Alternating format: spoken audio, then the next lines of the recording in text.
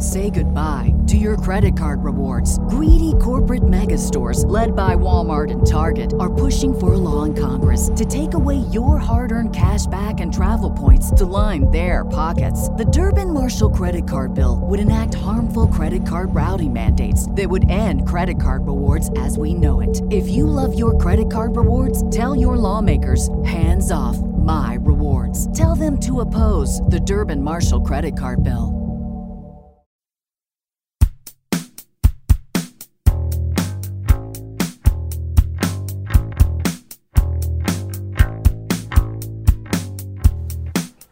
Greetings, friends. Welcome back to Critically Acclaimed, the film review podcast, where good taste and bad taste are ours. We have those things. Sometimes in turn, sometimes simultaneously. Yep. Sometimes we have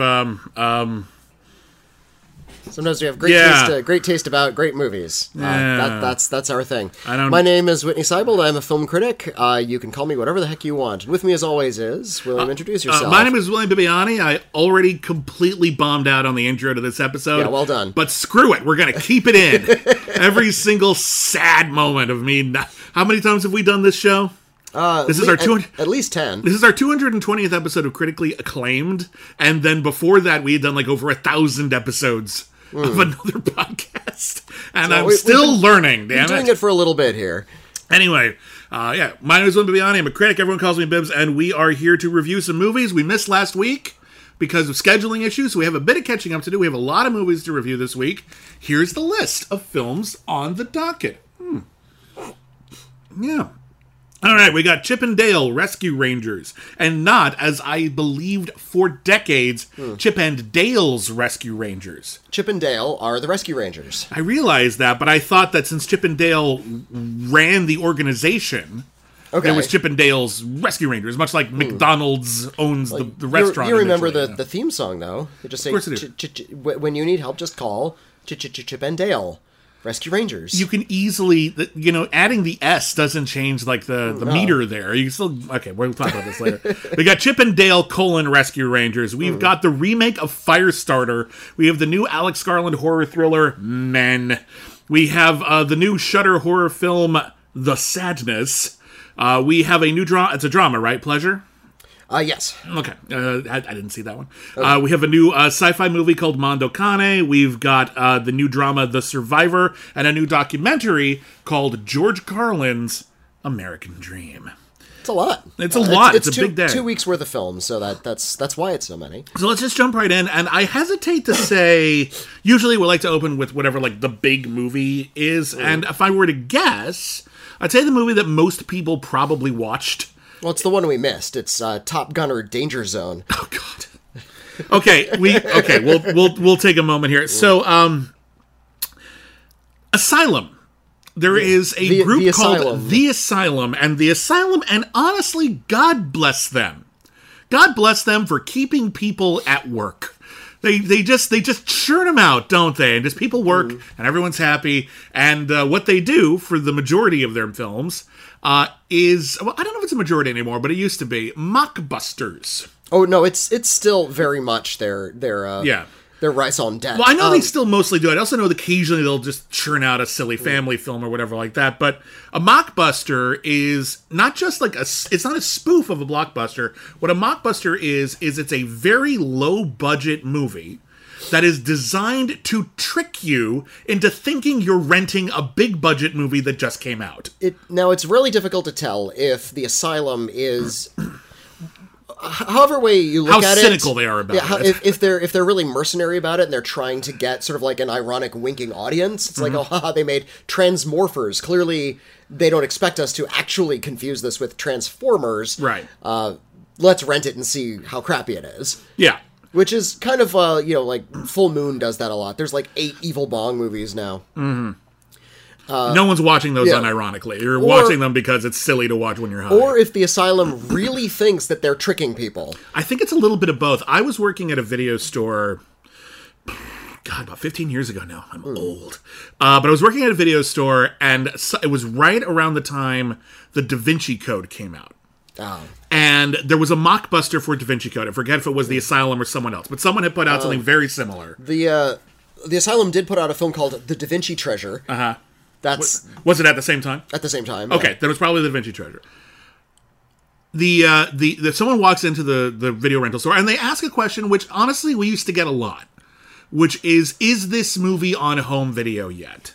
And oftentimes it was a matter of no, not yet. It only came out 3 months ago. But sometimes someone just had their signals crossed and it was a movie that was new in theaters. And so they said, "Hey, is the Da Vinci Code on DVD yet?" And I said no. Because it wasn't. It was still in theaters. Like, literally it just come out. And they said, I'm pretty sure it is. And I'm like, I'm 100% confident it's not. Mm-hmm. And they got that snooty, the customer is always right attitude. And said, listen, I was just at, like, a Blockbuster, and they had, like, an empty box for Da Vinci Code. And I was like, I see what happened here. You were tricked by a mockbuster. You care just enough to know that something like this is out in theaters, but not enough to know any more details than that. So you would potentially rent that, and even if you were not convinced once it started playing, you got their money. Or they got your money. Yeah, so I think they're comfortable tricking a small portion of people who just aren't paying attention or don't care. Can't fool all the people all the time. Oh, like you can imagine, like some back in the video store days before we had a little bit more like control over research. Nowadays we can look things up online more easily. Some kids said, "Mom, hey kids, I'm going to the video store. What do you want me to rent?" "Oh, the new Transformers." Mom's like, "Okay, transformy things. Okay, cool." And then they comes home with Transmorphers. Okay. You can see how that could happen. Yeah. One of my favorite Asylum tricks was Independence Day. Independence. Ooh, that was a bit of a trick. That's a good one. Some others, Atlantic Rim as opposed to Pacific Rim. There's an MST3K episode about that. Pretty funny too. Snakes on a Train. Yep. One of their first ones was back in 2005. The trend sort of began when they put out H.G. Wells' War of the Worlds, which is fair game because it's based on a book. It's public domain, that one. So, they were totally able to do that. And a lot of studios put out Titanic movies when James Cameron's film was really, really big as well. Public domain. That really happened. They can't control that. Yeah. But then they started putting out things like Transmorphers, AVH, Alien vs. Hunter. Yeah. Paranormal Entity, Almighty Thor. I've seen that one. That one's mostly Richard Grieco walking around Los Angeles lost. That's pretty. And that's the plot. He's Loki and he's lost in L.A. and he's just walking around. One of my favorites is Alone for Christmas. Oh, that doesn't even sound right. No.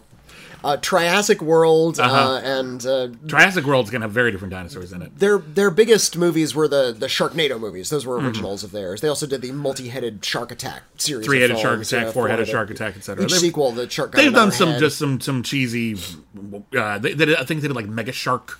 Yeah, some of those Sci-Fi Channel monster movies are not all of those. Actually, scant few of those belong to the Asylum. Yeah, but they did a few. But their business model, either way, no matter how mercenary they are, they're using the hype of a big blockbuster to hype for them. Mm-hmm. So they will see that something's in production. They'll rush their own thing into production, and they can shoot things on the cheap real fast. Mm-hmm. They could probably throw together a movie in like 2 weeks.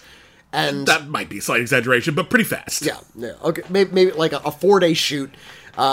They can get a movie out in a few months. They can get Michael Pare or Eric Roberts on a whim. They're on standby. They're just in a stable somewhere. It's like the Ghostbusters. They're just like this alarm goes off in Eric Roberts' house and he jumps in a pole and next thing you know he's down there and he's making like The Mummy Rejuvenates instead of The Mummy Returns. So they're not an Asylum film. A different mockbuster called Top Gunner came out in 2020. Oh, that wasn't Asylum? That wasn't an Asylum film. Oh, shit. And that one had Eric Roberts. Okay. Whether or not this is a sequel has been debated because I haven't seen either of these movies. But Michael Pare came back for Top Gunner, Danger Zone, which opened on Friday, the same day they dropped their trailer. I wrote an article about it for Slash Film. There wasn't even an IMDb entry yet. Yeah. There was no Wikipedia entry. They just announced it. They rushed out a trailer online. I believe it premiered on Joe Blow, bless them. And unlike any Asylum movie I can think of, I'm sure a lot of them, when they had a decent cast and maybe a little bit of money, they had some kind of premiere party. They rented out a movie theater and they would show them at a movie theater once. Yeah, for the cast. I'm sure that happens a lot. I've seen that happen. I've seen that happen with porn. But what I have never seen is an Asylum mockbuster released in theaters. 1 week ahead of the film it's mocking. And not only that, if you think about it, because I'm shocked the Top Gunner is an asylum, and I'm double checking that just for my own edification. All right. But if you think about it, Top Gun was pushed back about 2 years. So it is the asylum. Oh, it is the Top Gunner. It was the asylum. Okay, we're not crazy. So Top Gunner Danger Zone could very well be the sequel to Top Gunner. It is. I think it is. And here's the thing. But they're both mocking the same movie. Well, the movie was supposed to come out, I think, in 2020. Yep. And then it kept getting pushed back. They were able to make 2 of them before they've all the marketing's been done for them. And now some poor, hapless, bless them individual was walking around. It's playing in one theater in California. It's playing in Glendale, which is about, like, in good traffic, about a 30-minute drive from where we are. In bad traffic, it's about 5 hours. But it's 30 minutes away. We were going to go. We couldn't because it was only playing one time a day in this theater in Glendale. It just didn't time out well for us. But I'm just imagining someone there with his family, and they're only half reading the marquee, and it's like, oh, Top Gun came out earlier than I thought. And then they buy the tickets, and then they go see it, and they realize it has, like, the marketing budget of a He-Man commercial from the 80s. Like, god damn, I'm mad I couldn't go see that. We went to instead, well, this is important, and this is just, we're not reviewing this, but me and my partner Michelle, we were going to go see Top Gunner, but things happened. We only had time to see one movie today, and so instead we went to see Everything Everywhere All at Once. Okay. Which I'm not going to go into great detail because everyone said everything. It is really good. I'm sure an opportunity will come up later this year to discuss it in more detail. But for people who said, hey, Bibbs, have you seen it yet? Yes. It's good. I promise you. It's good. But we went to go see it because it was our last opportunity to see a movie at one of the best theaters in Los Angeles, which sadly closed down today as of this recording. Tonight is the last night. Yeah, it is the Landmark Theater in Westwood, corner of Pico and Westwood. This theater had started off as a very small 3 or 4 screen theater in a mall. And then it expanded when the mall expanded. Back in the day, the West Side Pavilion was a mall here in West LA that was built in 1985. Mm-hmm. And at some point in its history, Samuel Goldwyn Cinemas was a thing. And they opened up that little teeny tiny 4-screen theater. Like each theater had like 50 seats. It was itty bitty. There was like one that had like 75. There was one big screen, but it was like 75. The big screen. Even the big screen was little. And eventually Landmark Theaters bought that out. Yeah. And so it became a Landmark Theater. It was the Landmark West Side Pavilion. Mm-hmm. That's where I worked. That was the only movie theater I ever worked at, was that little tiny one. The little one, yeah. And that was fine. I saw Pokemon Part 5 there. Oh, God. They released the first 5 theatrically. I was like one of 4 people who saw Pokemon Heroes in theaters. I worked there for about 6 weeks. It was around the time the Motorcycle Diaries came out. That was our big release at the time. But yeah, in 2007, I believe, the West Side Pavilion tried to expand into this outdoor plaza. It didn't really work. So they remodeled this entire, they built a bridge to the building across the street from the West Side Pavilion. And they were going to build more mall. Didn't work, so they built it into this 12-screen theater, the Landmark. Which was a 12-screen, like, independent theater, too. Like, every once in a while they'd show a big movie, but mostly they showed independent, art house, international cinema, they were always careful to have a good number of screens devoted to the independent stuff, even when they did have big blockbusters. Yeah, every once in a while, just to make the money, they'd have them, but they have a Marvel movie. But it'd be on, like, one screen, and then everything else would be. And it was part of this big renovation project. It was going to be called the Landmark Film Center. They felt that sounded too much like a school. I know all this because I worked for Landmark Theaters. I worked at the New Art for many years. Yeah. And they changed it to just the Landmark, which was a little confusing.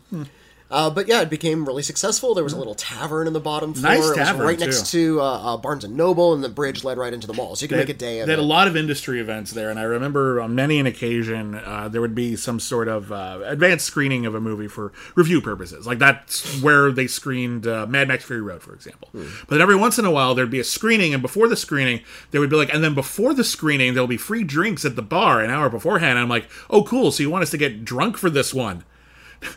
Don't trust us to watch this one sober, eh? and you knew it was like danger zone, but still free booze.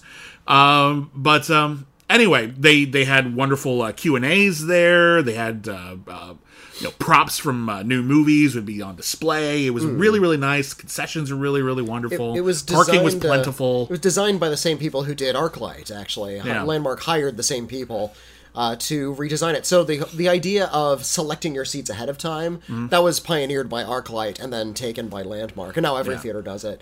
Yeah, they had a couple of specialty theaters on the second floor, which was like very limited seating. It was only like 30 people, but every seat was like a love seat. Yeah. It was really cozy. It was nice. Anyway, so that theater, the mall it was in, collapsed, like 10 years ago. Give or take. No. Not that long ago? It's been a while. My son is 7, and I took him there when he was a little kid. But, okay, so it's been about 5 years. It's been about 5 years. Since the mall itself died, and the only thing left in that husk of a giant... It's like 2 city blocks. It's like this husk of a giant space. The only thing left was this movie theater. Yeah. Google bought the space. And they're turning it into a Google regional office. Oh, God. So it's all... That's why rent has been going up in this area. They expect all of the Google people to move in here. Oh, fuckers. I hate them so. We live like a mile away from this place. Yeah. So, like, we're relatively with here. But apparently, the movie theater was doing fine. Mm-hmm. Movie theater was actually, like, it was making money. It was doing what it had to do. Pandemic took a hit, but it's doing fine. And then, their lease was up, and then their landlord decided not to fill it because they're turning into this big Google thing. So they just, even though they're a successful business, they got kicked the fuck out. And they got kicked the fuck out with very little notice for anyone in town. Yeah, it was announced in a few of the trade papers, like, that follow this sort of thing. Yeah. That it had until the end of the month. The 31st was going to be its last day. And then we went to see Alex Garland's film, The Men, at that theater, and they said, nope, tomorrow. Yeah. The next day it was going to shut down. They don't even get Memorial Day weekend to rake in a little extra cash, like right before they cash it. Nope, nothing. Today was the last day. So really took us by surprise. So we went to go see Everything Everywhere All at Once to just say goodbye to the place. It was a good send-off. It was a nice movie to see to close it off. And that's why we didn't see Top Gun or Danger Zone, and I only feel somewhat guilty about that. Because, let's be honest here, how often are we going to get to see the Asylum movies in theaters? But, last chance is go see it in a theater that I have a lot of special memories for. So, real fast, just pure sentiment to everyone who worked at the Landmark, to everyone who went to the Landmark. It was a wonderful place. And we're going to miss it. And honestly, that is a lot of screens to just get obliterated in Los Angeles, and I really hope 12 fewer screens. I really hope someone opens up something to replace it at some point, because that's a lot. LA needs it, though. You need those movies to open in LA for, like, Academy Awards consideration. You need screens in LA. The future of movie theaters is going to be a lot different from what we're used to. Very true. The sort of glory days of the multiplex that we grew up with in, like, the 80s and 90s is gone. It's gone. It's effectively dead. There are still multiplexes out there. That's where people are going for the most part. And there may be good summers ahead where everything's kind of nice. But and the Marvel movies will continue to make money no matter, however few screens there are. They'll worm their way in there. But people watch movies at home now. And what I'm guessing is going to happen is a lot of the big mainstream theaters are going to convert into, thanks to a lot of the vertical integration laws that were overturned last year. I guess it was 2020. It was like the last year Trump was in office, they are going to turn into branded theaters. We're going to go to the Disney or the Apple or the Amazon. Well, Netflix bought the Egyptian, didn't they? That's right. So so Netflix owns the theater now. A lot of these rich streaming services who are making all their money on home are going to buy those theaters, and they're going to screen their own things. Yeah. Okay, that's what cinema is going to look like. They're going to pour a lot of money into these giant movie palaces. The other multiplexes are going to be smaller independent films. They don't have a lot of overhead. Yeah. Laemmle Theaters is another independent line here in Los Angeles, and they saved a lot of money by carving up their theaters into smaller screens and by eliminating the projection booth. They realized they could project from smaller digital projectors that they would just mount on the wall in the theater with the audience. Oh, I didn't realize they'd done that. Okay. Yeah, they're not shining through. Like, there's no booth where there's people wandering around. They just start them up with an iPad now. Wow. Okay. So that's a great way to run a film on the cheap. Run a theater on the cheap. The concessions are going to get more elaborate as we go. They're going to be full. That's where the money is. That's where the theater makes money. Yeah. I think every theater is going to serve booze from here on out. That used to be incredibly rare, and now it's just going to be the norm. Yeah.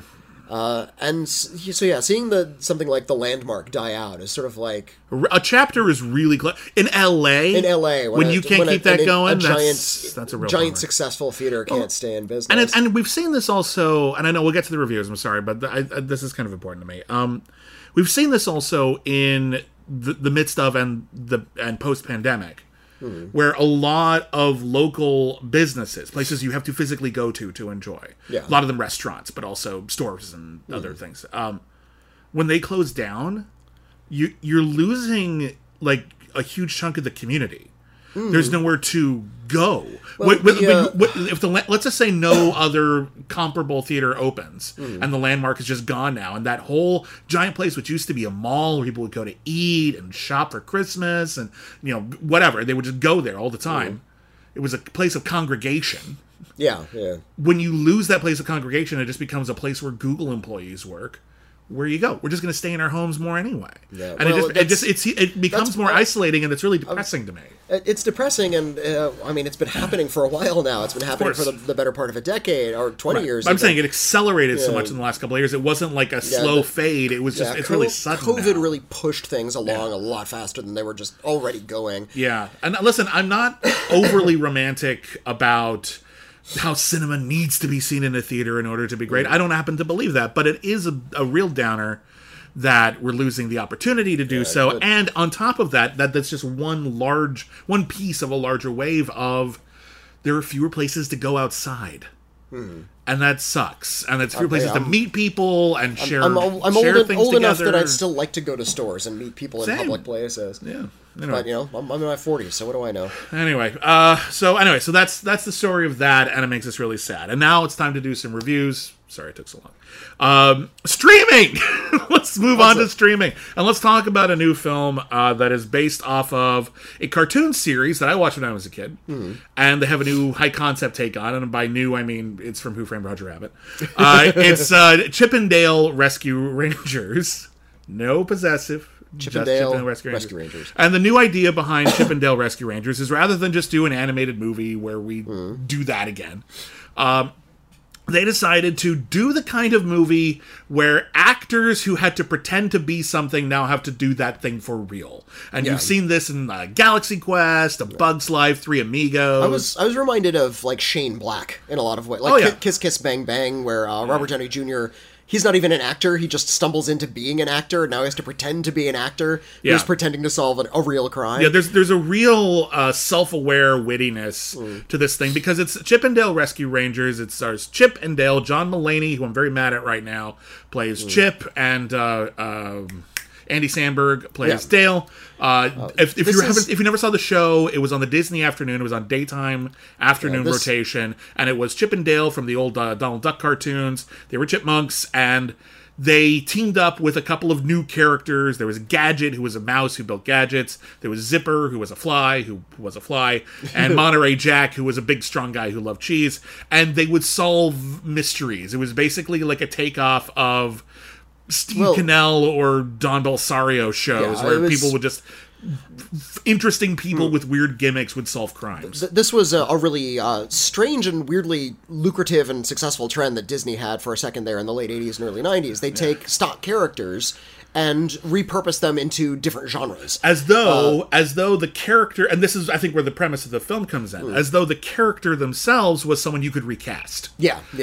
So Scrooge McDuck from that old Christmas Carol became an adventurer in DuckTales. To be fair, he was that in the comics for many, many years. That's that true. was an adaptation of the comics. They really kicked in, I think, with Chip and Dale. It kind of, mutated in with Chip and Dale Rescue Rangers. Chip and Dale... Dale was dressed as Magnum P.I. Yeah, he had the Hawaiian shirt. And Chip was dressed as Indiana Jones. They even joke about that in the movie. That led to truly unholy things like Tailspin. Tailspin makes no sense. Which is an adaptation of a 1939 film called Only Angels Have Wings. Kids love that. Yeah, kids love Only Angels Have Wings. A film that little kids just love, and they recast it with characters from the 1967 version of The Jungle Book. Yeah. Because those two movies go together. Yeah, I wish I could have been there.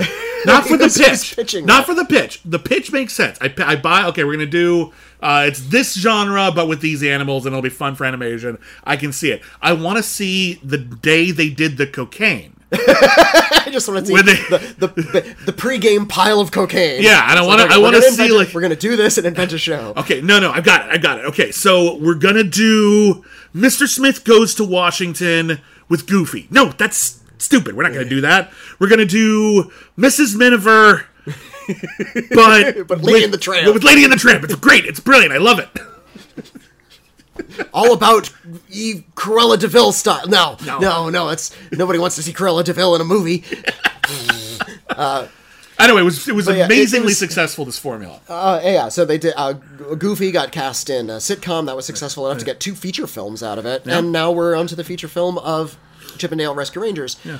The Chip 'n Dale from the old 50s Disney cartoons are gone. We're ignoring that part of their canon. That part of history no longer exists. They're about our age. They're in their 40s. Yeah. They were young actors in the early 80s when they were on Chip 'n Dale Rescue Rangers. And now they're out in the real world. They long since broke up, like a lot of Hollywood stories do. Someone went off to do a spin-off and broke up the show, and they haven't spoken to each other in like 20 years. Chip is just living at home. He's an insurance salesman, and he's a little cartoon chipmunk in a world where humans and cartoon animals interact, like Roger Rabbit. Yeah.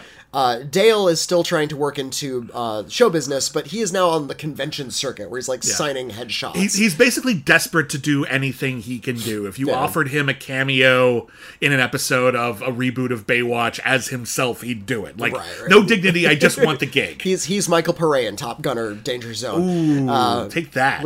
Little bit of a connection there. Nice. In one of the film's funniest gags, his booth is straight across from that of Ugly Sonic.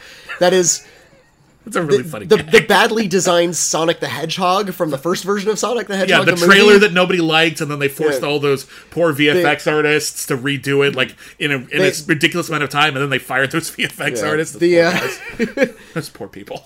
Yeah, evidently that first version of Sonic was his own independent actor who got fired. Yeah. And he had to have his scenes he was like Eric Stoltz in Back to the Future. Yeah. Except Eric Stoltz had a successful career afterwards. So but now he's like, you can tell he's a little bit burnt out by this like chance he almost got and then didn't get in on it. Yeah, he's talking about he has like this reality TV series where he does ride-alongs with the FBI, and you're never entirely sure if he's making it up or not. It's like signing autographs and they're laughing at him. Yeah, you can't laugh at me if I'm in on the joke. Ugly Sonic is hilarious. That's the kind of the level of humor we're dealing with Chip 'n Dale. A lot of point and click humor. A lot of, hey, remember, like another person who's got a booth next to them at that convention, Tigra, the Avenger from one of the Avengers cartoons nobody remembers. And I gotta tell you something. As a fan of West Coast Avengers as a kid, that this is how we finally get Tigra. Bit of a bummer, but she comes across okay. A lot of characters we see in this universe got the short end of the stick. There's a scene where here in Los Angeles we have a place called the Valley. It's probably the cheapest place to live, but it's also unbearably hot, and there's nothing there. Even in the dead of winter, it's where all the porn is made. And but there's a gag in this universe. It's the Uncanny Valley, and that's where all of the CGI characters from the early 2000s who looked realistic but never quite looked right all live there. And there's a scene where they're walking past an alley, and the cats from Cats are fighting. Yeah, that's really cute. One of the characters played by Seth Rogen is like a Viking warrior of some kind. From I don't know, like a Morrowind kind of game, like a video game. And you know, like when you're playing a video game, you click on them and they're sort of looking dead-eyed at you. But he never actually makes eye contact because he's not animated to do that. That's it. That's a gag. The characters comment on that. It's like their eyes aren't ever looking right in your direction. Isn't that right, Chip? And the story is, Chip and Dale are called out of retirement when Monterey Jack is kidnapped by a mysterious shadowy supervillain who's involved in, and I love this plot point, a bootlegging ring. Yeah. It turns out all of those bootleg films you see, the Asylum movies, the bootleg films you see like in the grocery store, those are the original stars that have been like mutated by an animation machine into off-brand versions of themselves. If you're not sure what we're talking about, a lot of the stuff that Disney does, especially their public domain stuff, like when they did Cinderella or Beauty and the Beast, there are a lot of low-budget animation studios that would do basically just what Asylum did, either right around the same time or a year after. They would release on home video something that looked similar. Something that looks eerily similar. And sometimes they put in some effort. Oftentimes they would not. There's a YouTube critic I like named Phelan Porteous. Phelan with a PH. Or just Phelous. Phelous. And he has, for many years now, done a really impeccable job tracking down and reviewing, like, every bootleg version of Beauty and the Beast. And I gotta tell you, some of them are astounding. astoundingly, like there's the one bootleg version of Disney's Hunchback of Notre Dame where it turns out that the Hunchback underneath his shirt was actually angel wings the whole time. Oh my God. And I'm like, oh yeah, Victor Hugo would have loved that interpretation. That totally tracks. Yeah, that's about class. Yeah. So this is an actual thing that, and I will say this. It's a little pissy for Disney, the billion-dollar industry, to like turn these people into like evil monsters for siphoning a little money off of Disney's popularity. It's a little punching down if you think about it, but also in terms of just plotting, it's pretty clever. It's pretty clever. It's actually this was put together by Andy Samberg and all of the people who put together Pop Star Never Stop Never Stopping, which is one of the funniest movies of the last 10 years. Yeah. So they can't help but be funny at least 85% of the time. This has a really good joke hit ratio. Yeah, and the beautiful thing about like the premise and setting it in Hollywood and this fictional Hollywood is that much like there's a lot of movies and TV shows where they're set in a universe that supplies gags. Yeah. Even if you're not really looking for them, like the Flintstones helped pioneer this, where basically it's the honeymooners, but every once in a while, if a scene is boring, a mammoth will say something funny because there's a mammoth there. It's a living. Yeah. A lot of the scenes in Chip 'n Dale Rescue Rangers are like, you know, I know a lot of people are like watching streaming movies at home and only paying half attention. Like they're eating dinner or whatever. Uh-huh. It actually warrants you paying attention because there's a lot of little jokes if you scan. Like there's this one, like the one time where Chip very quickly passes by a bus stop bench and there's an ad saying Senator Butthead.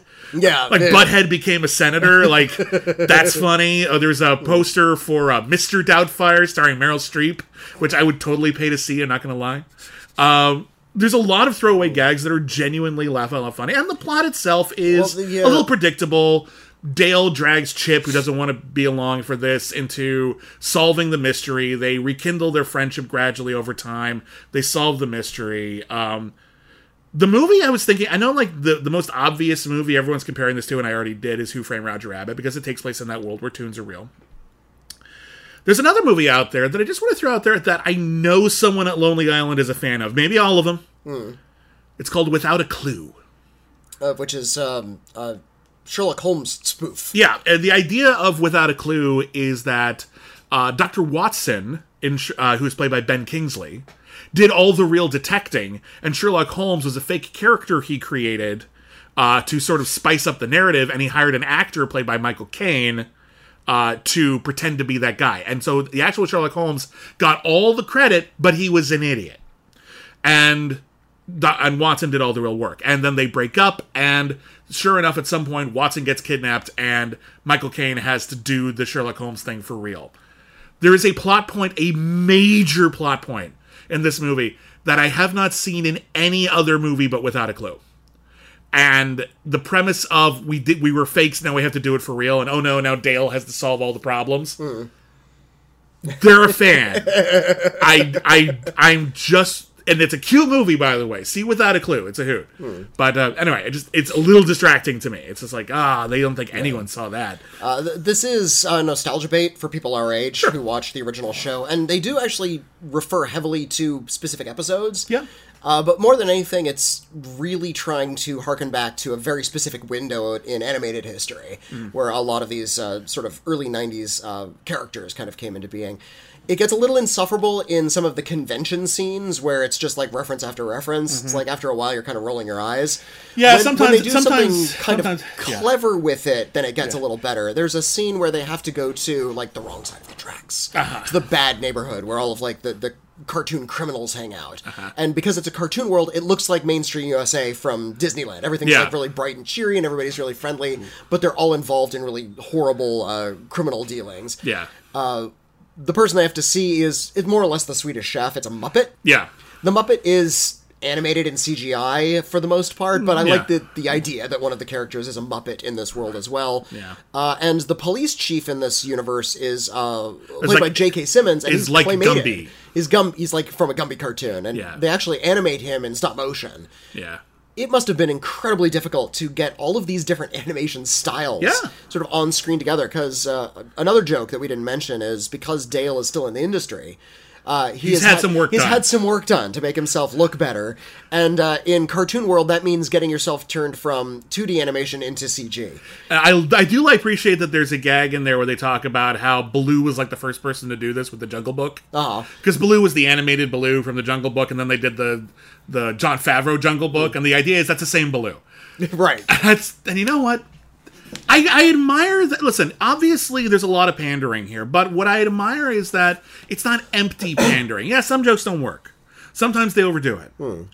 But all of these gags are here, all of these premises are here because they thought out the world and the story really well. Yeah. Like, it makes sense. There's a few bits that are too easy, fine. But, like, it actually tracks, and like it makes sense. There's a gag in the movie I really like. It's a little thing, and you have to know it to get it.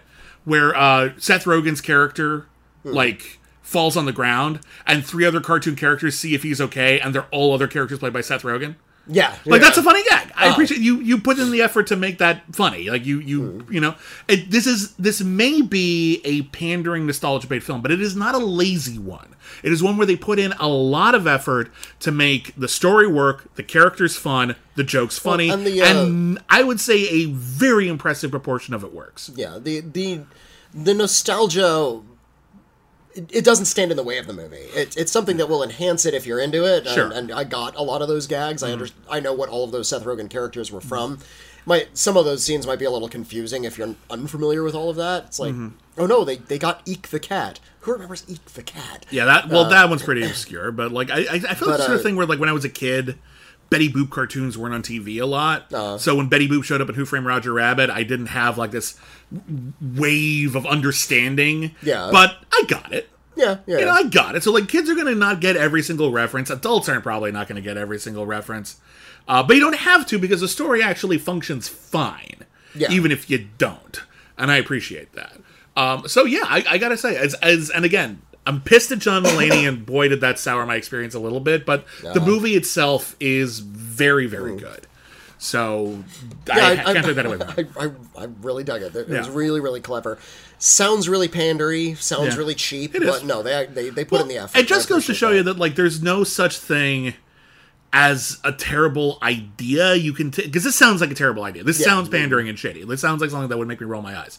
But if you actually put in the effort to make it good, almost any pitch can be good. Yeah. And they put in the effort. They actually really put in the effort to make sure this is actually a fully functioning, successful, entertaining, I didn't cry or nothing, but like when characters got back together who never, like when, the gang's all back together, I'm like, oh, that's nice. Like that's, you got that out of me. Like, oh, that's nice that the gang's all back together. Good for them. They did it. Good, kudos to that. Good casting on the voice of Zipper, by the way. Oh, great cast. I'm not going to ruin it. Don't look it up. Brilliant casting. Next up, we're going to talk about another reboot, or in this case, a remake. This came out last week. It is a remake of the Stephen King adaptation Firestarter. The original Firestarter came out in the early 80s. It was one of the first starring vehicles for Drew Barrymore. Yeah, and she was still a girl. She was very little kid. Child actress at very the time. Very little kid. And the movie and the book are about a couple of psychics. The father can, like, sort of convince people to do things with his mind. He gives you a $1 bill, you think it's a $100 bill. Yeah, exactly. It's like, or if he says you will quit smoking, and then you do, like you're just convinced. And they are, and the mom is telekinetic; she can move things with her mind. And they have a daughter, and their daughter is pyrokinetic; she can start fires with her mind, which is a very dangerous thing for a child to be able to do because they have no concept of discipline, and their emotions are unruly, and it can be very dangerous. The opening scene of this movie is a baby starting a fire with its mind. Yeah. And they have to rescue it from a burning crib. Pretty dramatic opening. Yeah. That would be cool enough if they just sort of had superpowers like X-Men, but there's this really long, convoluted, and completely useless backstory as to how they got their powers, who's after them, and why. Yeah, that's the bulk of this movie. Well, I want to talk a little bit about the original, because the original wasn't that good. No, it wasn't. There's good stuff in it, like there's some really good pyrotechnics at the end, like the final bit where Drew Barrymore just goes on a killing spree is actually kind of awesome. Like it looks really cool. People are shooting bullets and she's making them explode in midair. But there was never a lot to Firestarter, really. It's a pretty standard people on the run from an evil organization type setup. Yeah. The organization is called The Shop, which would end up appearing in a variety of other Stephen King stories. That was in The Lawnmower Man. It was in The Lawnmower Man. The best Stephen King movie. That's the one he sued to get his name Yeah, the one he loved so much he sued it. But the other thing about the original is something that really sucks in it. You've got George Native American character. George C. Scott plays a Native American character. And they were fine with that. There's actually an old interview from Stephen King where he was like, I wasn't okay with it, but then I saw him in the makeup and I was like, hey, they pulled it off, and I'm like, no, Stephen. I'm gonna give you some credit and chalk that up to the cocaine use in the 80s, buddy. I know you were drunk a lot. But it was not cool. Stephen King claims he doesn't remember writing Cujo because he was so drunk and high on cocaine. Yeah, so listen. He's been very, very frank about it. He has been very frank about it, and people grow. So the idea of casting that character with an actual person who belongs in that role is a good thing to change. However, the original movie, which is basically just kind of an early X-Men riff, it didn't have anything really to say. Like, the closest thing I could say getting out of that movie, like, what's this movie about? Is it's a movie about adults trying to impose their will on a child. It's about parents who are trying to protect the child, but they're ultimately repressing her. It is about people outside the child who want to weaponize her and turn her into something that becomes what they want to do. It's all about raising a child and how eventually your child will rebel against that. Well, and how institutions infiltrate the family unit. Exactly. Which, it's not a lot, but at least there's something. This new Firestarter is about fuck all. Yeah. It has nothing on its mind, and it's not even like fun and silly. It's one of those things where it's all plot and no idea. Yeah. We're getting introduced to... I was reminded of the film... There were two superhero movies that came out sort of in the mid-2000s. One was called Push, and one was called Jumper. And I didn't see Push, I saw Jumper, though. These were two movies that tried to sort of introduce not just superhero characters, but an entire elaborate mythology, where there's all these good guys and bad guys. Secret organizations that know about the existence of the superpowered people. Exactly, and like they're various organizations, and people are drifting from organization. Impossible to follow. These films are not good. Jumper is kind of fun just because there's good like teleportation special effects. There's a fun fight between Hayden Christensen and Jamie Bell where like they're in the middle of a desert and they're fighting, and then Jamie Bell disappears, and when he comes back he's like driving a double-decker bus from London into Hayden Christensen. He teleported and got That's one. That's kind of fun. There's cool stuff in that movie. Yeah. The best part of the movie Jumper, and you have to see it, there's a special feature. Because Jumper was made by Doug Liman, and Doug Liman has a history of movies going over schedule, over budget, complete train wrecks that miraculously turn into pretty good films most of the time. Bourne Identity was like this. Before the Bourne Identity came out, everyone thought it was going to be the biggest train wreck of the year. They had massive reshoots. It was a whole thing. Jumper was like that, too. And Jamie Bell was constantly called to the set, waited there all day, and did nothing for day after day after day. And on one of the special features on the Blu-ray, which is surprisingly candid about this, Jamie Bell is just behind the scenes a lot. He's bored. And then because it's a teleportation movie, he's got like 6 body doubles to like be him like over in the background when he teleports. Same height as him. They look the same and they're wearing the same costumes. Jamie Bell, whose breakout role was in Billy Elliot, decided to choreograph a dance routine with him and all of his doubles. And it is amazing. It is the best thing to come out of that movie. Please see that bit. But anyway. But the problem with those movies is they're also all plot. There's like every other scene is this huge exposition dump about who belongs to which system and what somebody's powers are. And I feel like this Firestarter, a remake, by the way, takes way too much time explaining everything. So we get to see flashbacks to the dad. Dad is played by Zac Efron. And I forgot the actress who played the mom. Oh, look her up. I forgot but yeah, we get to see sort of video interviews when they're Sidney Lemon, and they're given their superpowers, or maybe their superpowers are just being studied by the Shop, and how the Shop was going to like suck out their brains or something evil, and they had a child and they ran away, and now they're on the high. By the time we get to sort of the meat of the story, where there's like they're finally they've interacted with the Shop. Yeah. The Shop has like kidnapped Zac Efron. Dad and daughter kind of like on the lam, and now we're going to sort of explore what this relationship is about. The movie's we're 10 minutes from the end. Yeah, it's like it's almost over. Like it's ridiculous. Yeah. There's something that I think people need to understand about world building. it's great that you've thought out your world. It means there's going to be internal logic. It means you can set things up for later. That's cool.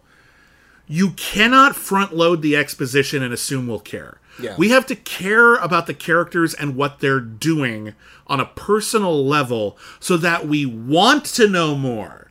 You can't just say, and here's 1,000 years of history of jumpers. I don't give a shit. Introduce me to this guy. Let me care about his plight, and then I'll want to know. But by the time you're done giving all that exposition, the movie's almost over. So I don't give a fuck. And this is and a lot of dramatic things have happened at that point. Yeah. It's like, but it all feels like intro. It feels like the first episode. I was actually a little bit confused throughout this movie if this was a movie or if I accidentally like stumbled into a pilot episode. Yeah, because it's that like level of production. It's actually not really very cheap. Slickly made. Like the even like the CGI fire is like really like it's like sub X-Men movies. Yeah, like it's not great. Yeah, it's cheap. The production design is really minimalist in a way that makes everything feel unlived in. The cinematography is depressing for some reason. Like everything's like really drab and colorless. Yeah, I don't get it at all. None of the action sequences have any action to it. Like the whole bit at the end where the protagonist Charlie, played by Ryan Kira Armstrong, she plays the pyrokinetic girl. She's just walking down empty hallways, and then occasionally a character we've never met before walks into the hallway and goes, "Oh no!" And then she blows them up. And then 2 more show up, but now they're wearing fire-repellent stuff, and she still blows them up. And this goes on like that. I'm like, I don't care about any of this. Yeah.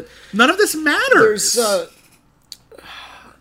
Stephen King wrote Carrie prior to Firestarter. It was his first novel. And I think he was maybe trying to recreate that in a little bit, because both end with a bloodbath enacted by a psychic young girl.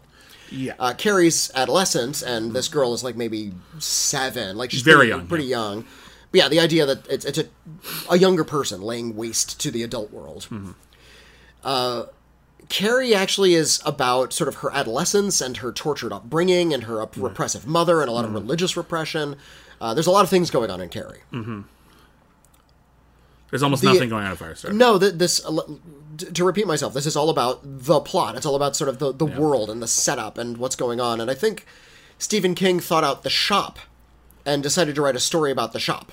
And he had so much more in his mind about what was going on in the shop that he didn't really communicate it with this story. I've read the book, and it was a long time ago, but the thing I remember most was the relationship between the father, Andy, and the daughter, Charlie.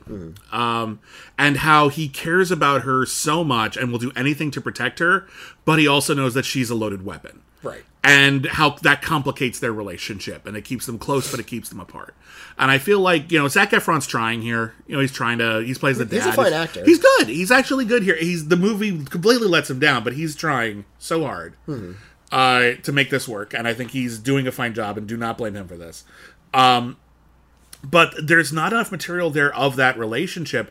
There's too many quiet moments. There's all these scenes that just when they're finally like on the road together and we can build that relationship, we get like one scene of that, and then we like cut to the person who runs this company talking to Kurtwood Smith for like 10 minutes, so they have some dialogue for the trailer that sounds important.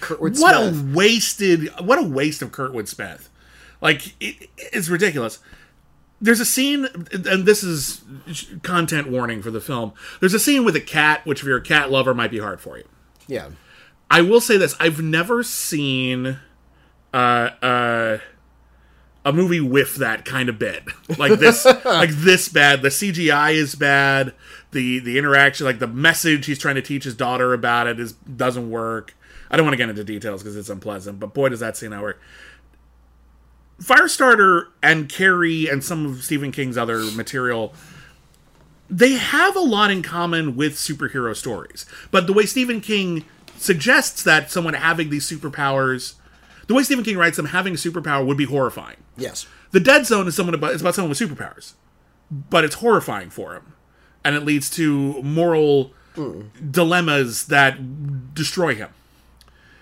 Carrie's about a young girl who has superpowers and how, when people push her too far because of abuse and repression, she lashes out, and those powers are shocking and terrible. Firestarter is the closest he's got to an actual X-Men story. And unfortunately, the movie doesn't have fun with that, nor does it do anything to dispel that and clarify, no, this is a horror movie. Yeah. It's just nothing. It has no ideas. It has no themes. Michael Greyeyes is good as the character of Rainbird, but they give him a lot less to do than George C. Scott did. He's barely in the second half. They tried to turn him into a really generic, like, badass character. Yeah, it's a real bummer. Like, he's a much more interesting character than that. The movie sucks. Oh, it's quite bad. It's one of the very worst Stephen King adaptations, and I've seen them all. I did an article for The Wrap. I've seen every theatrically released Stephen King movie. Man, yeah, this is right near the... It's not the worst. That's still The Mangler. Oh, I like The Mangler. Mangler is I like shit. The Mangler because it's so crazy. I wish it was fun crazy. Instead, I think it's just incompetent crazy. Okay. But I appreciate why you like it. But yeah, this is just a whole lot of nothing. There are some... I've seen all of the Children of the Corn sequels. There's like 10 of those. Well, I didn't see all the sequels to that, but those stopped being Stephen King adaptations a long time ago. I suppose so. But only the first two were theatrically released. That's true. So I'm off the hook there. But you ought to see Urban Harvest. Screaming Mad George created He Who Walks Behind the Rose in that one. Okay, that's a selling point. That's cool. One of these days I'm going to watch all the Children of the Corn sequels. I've seen a few, but I've never seen all of them. There's like 2.5 good ones in the whole series. Wait, there's that many? There's I don't even think the first two are any good. No, the first one's not that great. No, second one's okay. Third one's okay, and that's kind of where it stops. Okay. And I liked the fifth one.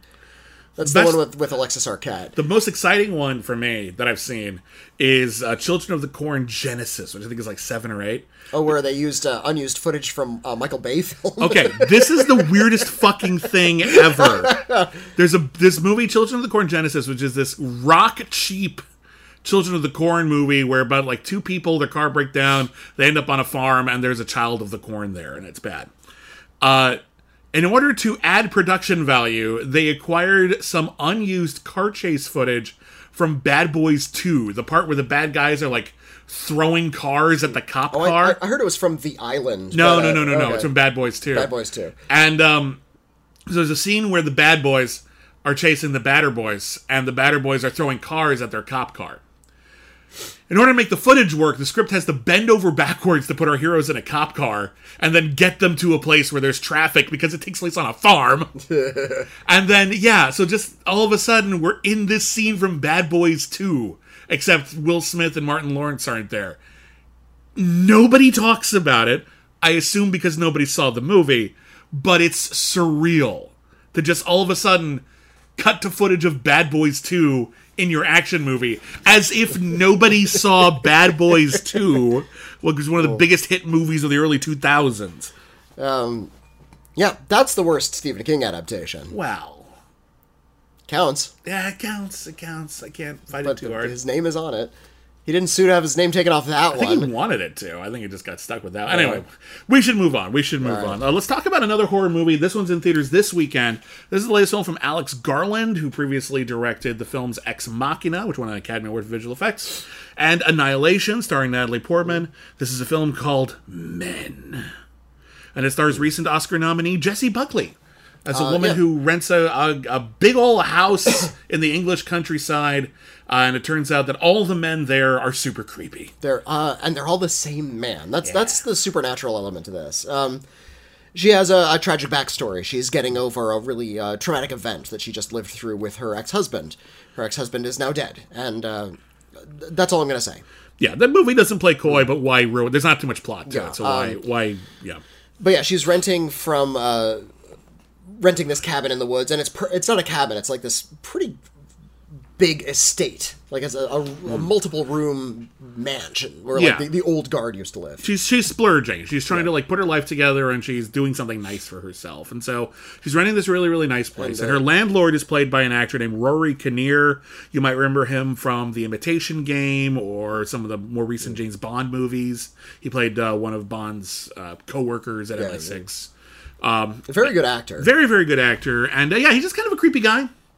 And, kind of funny, kind of self-deprecating, but also kind of creepy and a little too intrusive with his questions. And she's willing to write that off. And then gradually she notices, but it's so subtle she thinks they're all related or whatever, or she doesn't notice. All the men in this town are played by Rory Kinnear. All of them. Yeah, the local vicar, the local cop, the guys in the bar, they're all Rory Kinnear. A child who is his CGI face, which is not very convincing. Well, it's a little creepy, but I think the not very convincing adds to the effect in terms of the child. I will give you that. The child is supposed to be a little creepy. I will give you that, but I wonder if it would have been creepier if it actually had been convincing, and you actually wonder how they did that. There's a really long, kind of scary sequence where she's just on a walk in the woods, and she sees a shadowy figure at the end of this long tunnel. Yeah. It starts running toward her, and we don't even know. It's clearly Rory Kinnear, but we don't know who it is. Yeah. And she ends up getting lost in the woods, and she ends up running around this naked man. Yeah. Sort of like in a field. This weird druidic looking figure who's got like plants on his body. Yeah, just sort of standing out in a field, and that figure, this druidic figure, begins stalking her.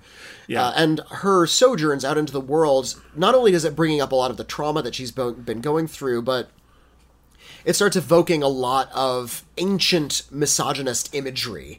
And there's a baptismal font in a Catholic church that is a very important symbol in this movie.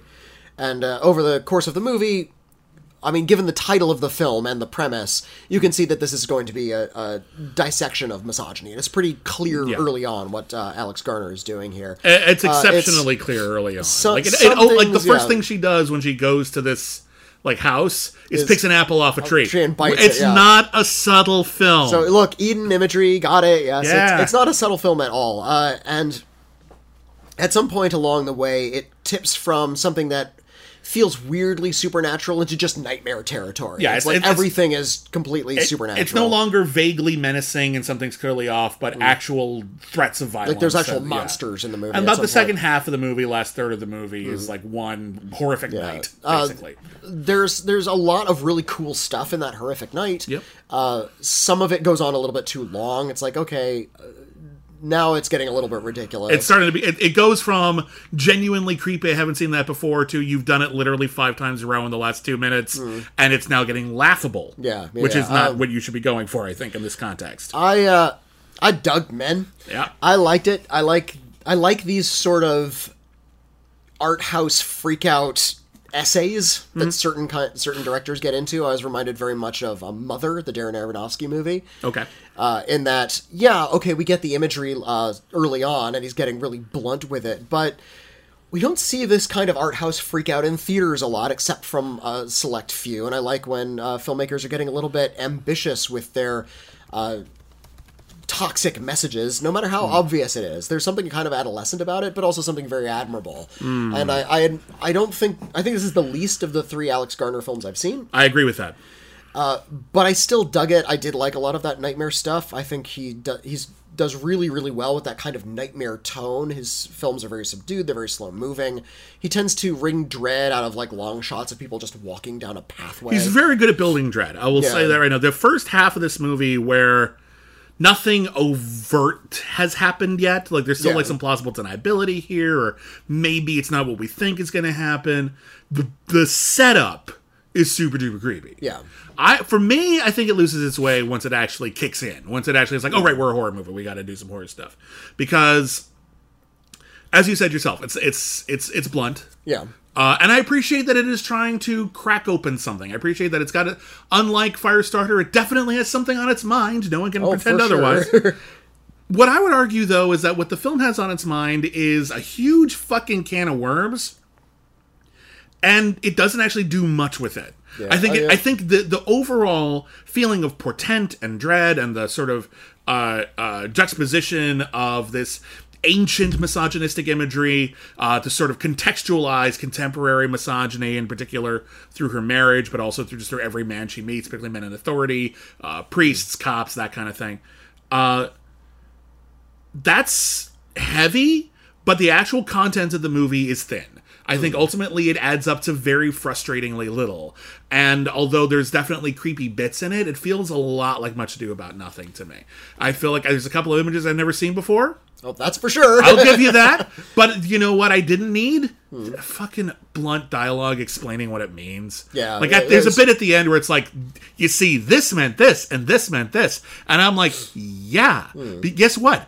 only like 5 things happen in this movie. It's really easy to connect those dots. It would have felt a little bit more profound if it were condensed to like a Tales from the Crypt episode, if they kind of put it all in one. Yeah, that would have been stronger, like 30 minutes. But I still appreciate all of that time he took to sort of establish all of it. I love Jessie Buckley. I think she's wonderful. Great. The cast is good. Yeah. No one's pretending to be good. Rory Kinnear in multiple roles is really, really wonderful. Yeah, he's given a lot of interesting performance work here. Yeah, the teenage kid and like that weird sort of earth creature. Those are like good, scary images. Very scary images. I'll give you that. I think it's a good setup. And again, horror movies are allowed to be blunt. It's an opportunity for us to explore some uncomfortable, messy things within ourselves and within society. And I'm not saying it picked the wrong material. What I am saying is that I don't think it came to I don't think there's anything interesting with it in the end. Yeah, I think the setup is interesting, but when at the end of the movie, when the movie has more or less told you everything it is, it's just sort of like, well, yeah. Obviously, preaching to the choir, and also, there's a bit. The bit for me that really ruins it is unfortunately really spoilery. But there is a bit towards the end. There's sort of a reveal, sort of a callback, involving a bit of casting, which adds a layer of context to this story that either Alex Garland didn't think out, or worst case scenario, he did. And it's not healthy, and not even in a horror. I realize horror movies don't have to be healthy, but I do think there's an element of responsibility to them.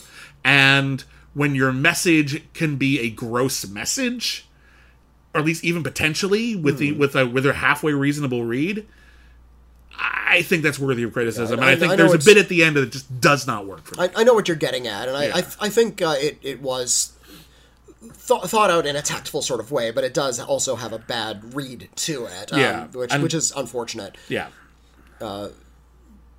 I wish more horror filmmakers were this ambitious, though. Even with a weak message, a thin message, you call it. I still think it's an important message. I think there's still some meat to it. I think it's okay to repeat. I'm seeing horror filmmakers be this ambitious now, though. I think people like Ari Aster or Jordan Peele have shown that this kind of thematically ambitious horror, even if the plots are derivative, let's not pretend Get Out doesn't owe a lot to Stepford Wives or Midsommar doesn't owe a lot to The Wicker Man, but like these thematically ambitious horror movies have an audience, and I think we're seeing more people attempt them. Yeah. But that doesn't mean they're all going to be equally good, and I don't think Men is quite there. I think it's clearly very impressively well put together. There's a tweet I did after I saw it. A lot of people wondering what I was talking about, where I talked about how it is entirely possible to tell a bad story well. Oh, all the time. Yeah, you can. Again, that's the thing. This is where we disagree. I think the story is a fine one to tell. Yeah. Even if it's not delving in terribly deep into something that other films have done better. I wanted to call it Antichrist Jr. Because it's dealing with a lot of similar themes as Lars von Trier's film, but Alex Garland doesn't go as hard as Lars von Trier. Well, I think that's part of the problem. Few filmmakers do, and so by the time you get to Antichrist, you've been like punched in the face multiple times by some really horrendous imagery. This has some good horrendous imagery as well. There's a few really creepy bits. I'm not gonna lie. A lot of blood and genital imagery in this movie. But by the time you get to the end of Antichrist, you kind of see, oh wait, this does come from like a deeply misogynist tradition that stretches back to the dawn of humanity. Yeah. And that's something else that Alex Garland is going for, but he's not pushing quite as hard. He's trying to sort of do slow drag. Exactly my point. I feel like the presentation is so much the focus. That the fact that underneath that presentation, underneath all that gloss, underneath all of that great setup and creepy ideas about casting her with Rory Kinnear, which is another thing that I don't think actually tracks when you find out everything the movie's about, but it tracks fine. I disagree, but we'd have to go into spoilers. I feel like ultimately he let the premise just be like pretty blunt and superficial and didn't really think that out and thought out all of the stuff on top of it. But unfortunately, the thing that it's on top of is kind of rote for me. And I just feel like, and I know Alex Garland has more interesting ideas in him. We've seen it. Yeah. So for me, this feels like I half-baked the story, but I tried to kill it with the presentation and compensate for that. And I feel like in the end, it's the story that kills it. I'm not interested in it. I think he doesn't have enough to say to justify making something that simple the premise he has here. I don't think he has enough to say about it. So, but we disagree on this one. I can appreciate. I still dug it. I like when a filmmaker tries the way they tried in this movie. There were definitely some moments in the audience where they're like, "Yaha!" Yeah. Because there's some yaha moments, and I appreciate that. Speaking of yaha, there's a horror movie everyone was talking about. I didn't get a chance to see on Shudder, but you saw it. Yes. Called The Sadness. Is The Sadness a good double feature with men? Oh golly! Speaking of going hard, The Sadness goes hard. I live for the day that someone tells me Bibbs didn't have to go that hard, but he did. He did that for us. Alas, I have not yet. Yeah, Rob Jabaz, the writer-director of The Sadness, did it for us. This is a Taiwanese film about a rage virus. I love that you don't need to go beyond that. It's just, one of those rage viruses. It's kind of a subgenre unto its own. Yeah. It's not a zombie film, but there is a virus going around. It's close enough for government work. Like, it's definitely in the family. Yeah, the opening scenes are about a young couple. They're living together. She has been looking forward to a vacation, and he's forgotten about it and has arranged sort of a work trip at the same time, and they have a little bit of tension between them as they part for the day. There's a virus raging around the world that people don't believe in. This is a common thing we're seeing in movies now. But we can't complain about that plot point. Nope. We can't complain that that's illogical. Now. Yeah. But the virus is something that infects your brain and essentially turns off all your morality and ups your violent instinct. So you become a violent, ultra-sexual sadist. And you just want to hurt people because now it's fun for you. Yeah. When you're infected. And spreads really quick, and people start torturing each other in the street and ripping their clothes off in the street and getting blood all over everything in the street. And nothing gets blood out. Yeah. And it's about how Sorry. The central plot is about how these two people who are separated across the city have to sort of work their way across the countryside, encountering increasingly horrible things as they try to reunite. Right. Common zombie movie kind of stuff. So the bulk of the film is just the horrible things they encounter. The young woman is on a subway train being accosted by an older man. And wouldn't you know it, he gets infected by this rage virus and kind of turns into one of the villains of the piece as he tries to stalk her and get her. The scary thing about this is, unlike zombie movies, the people aren't mindless. They actually know what they're doing, and they're just taking a lot of glee in it. Okay, so it's kind of like the Crazies, then. Yeah, a little bit more like the Crazies. Okay. So everybody's just completely insane, and golly, some of the acts of violence and sexual violence and horror and blood in this movie are pretty harrowing. There are buckets of blood in this thing. It's kind of funny that I saw The Sadness at the same time there was this debate online as to whether or not Doctor Strange was a little bit too rough for the PG-13 rating. It's like, this has, like, people's genitals being severed and, orgies of blood and horrible things happening to eye sockets. This has it all. I feel like we've there was a time, and I don't mean to be like when I was a kid, but like, there was a time when movies were way more sexual and violent than we're used to now, and so things that would have been very tame in like 1989 are considered wholly inappropriate by the target demographic they're trying to reach, which is odd. I've heard it put this way, that a lot of people have internalized the Hays Code. That this idea that rough material doesn't belong in films anymore, and that people are kind of eschewing it. The debate that comes up like 4 times a year about whether or not sex scenes are important in movies. They are. They are. I mean, you don't always need them, but you need them when you need them. Like I always need them. My point is that it's like any tool in a toolbox. That's like saying, hey, I'm sick and tired of movies that have a scene in a bar. Yeah, well... Is it important to the plot that it be in a bar? I don't know, sometimes. I'm sick of it. Fucking action sequences. How come there's no talk about that? I wish I remember who it was, but someone was talking online. It was underneath this thing, and it's like, okay, how many car chases are actually important to the plot? You could totally write another way around the car chase in Batman. You could totally have done that another way. You didn't need that. Why is that there? The movie wanted it.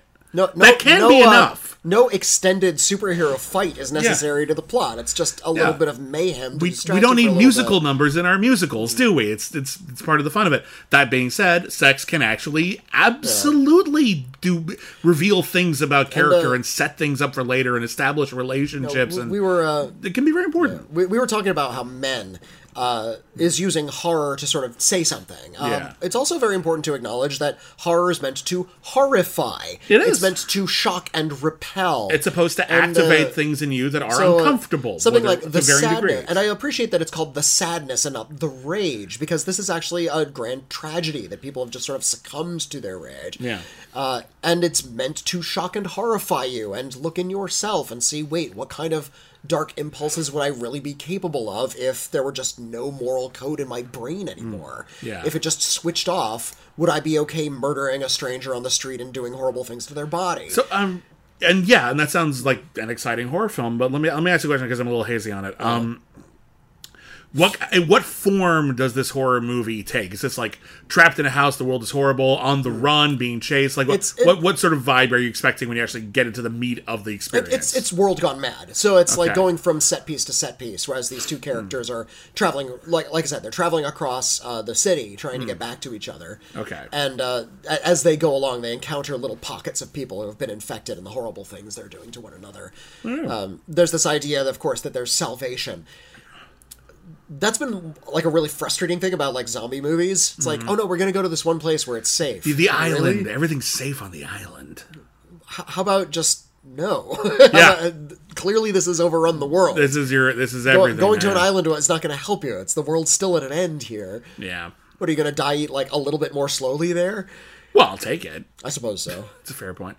Okay, last thing before we move on, because one more thing I'm a little hazy on. Is this a movie to be enjoyed, or is this kind of like a gauntlet? Well, there was a trend. I think a lot of these movies came out in the early 2000s, like sort of you could call them the post 9/11 horror movies, where like the blood and the gore and the torture just was ratcheted way up. Yeah, for a couple of years. It was very visceral for a while there. Yeah. This is a throwback to that. If you liked those sort of insanely painful, really bloody, ultra-violent horror movies. Hostel, the Texas Chainsaw Massacre remake, stuff like that. This is one of those. And I think it does a lot of those a little bit better just because it is that much more shocking. All right.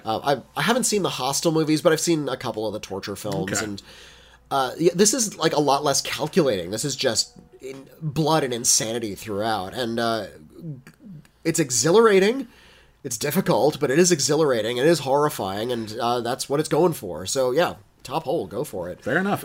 Next up is another film you saw that I didn't called. Is it The Pleasure or just Pleasure? It's just called Pleasure. Pleasure, which interesting double feature with Sadness and Pleasure. They're cops.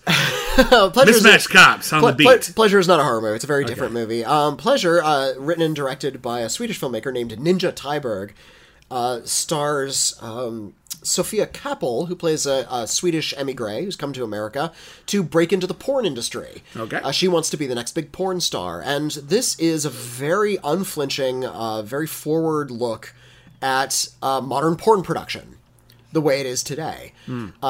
What the young performers need to do, the women, and what they have to endure, the awkwardness of filming a sex scene. Yeah. The first thing that they're going through is just like a list, like this really dry list of all of the sex acts she'd be willing to do before she signs her contract. Sure. Contracts are signed on camera just to show that people aren't being coerced. Right. So there's all this careful things being done to protect people, but at the same time, open things done to exploit them. In fact, because she wants to be noticed, this young character, let me look up the character's name. It was like Cherry, Bella Cherry is her name. Okay. That's her stage name. Yeah, I figured. She wants to be noticed. So she's able to sort of get her way into like some porn parties in the Valley. Yeah. But she doesn't have a lot of experience. How do you get noticed at these sort of porn parties? She roommates with other people who are also trying to break into the adult industry. Some people have been in the adult industry for a while, and they're just sort of making ends meet. And this film is very, very good about showing what a boring grind making porn is. Yeah. Like, this is, you're sitting on sets a lot. Most of the movie, there's a lot of awkward staging. I don't care what kind of movie you've made. It's not exciting for anybody there. I don't care what kind of movie you've made. 90% of any day on a movie set, unless you're actively, like, moving lights or wires or things, you're sitting around. Yeah, and it's actually really boring. There was an introduction from the lead actress and the director saying, "Okay, a lot of what you're going to see is pretty rough in this movie, but I want you to know that everything was really safe and I'm okay. I'm okay." Because in order to be noticed, Bella Cherry wants to do sort of like something a little bit more extreme. She says, give me something extreme. I'm willing to do that. And the first thing extreme gig she gets hooked up with is a kink shoot.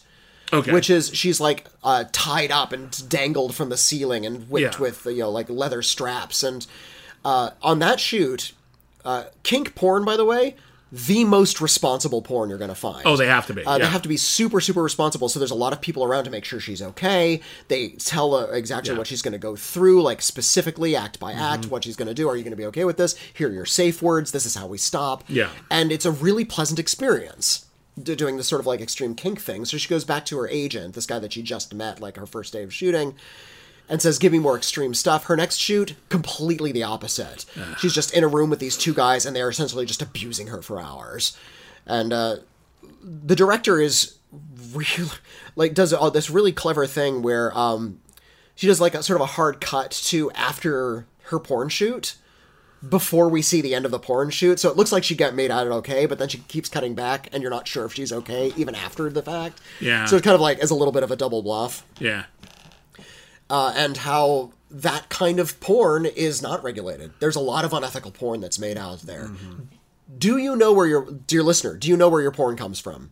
Do you know who made it? Do you know what studio put it out? You probably don't. In fact, a lot of the porn you're getting is probably you're just getting for free. You're not paying for it. Nobody's getting any money for that. A lot of porn production really is unethically produced. And I think Pleasure is trying to point that out. What a boring grind this is, how much danger there still is in the porn world, and how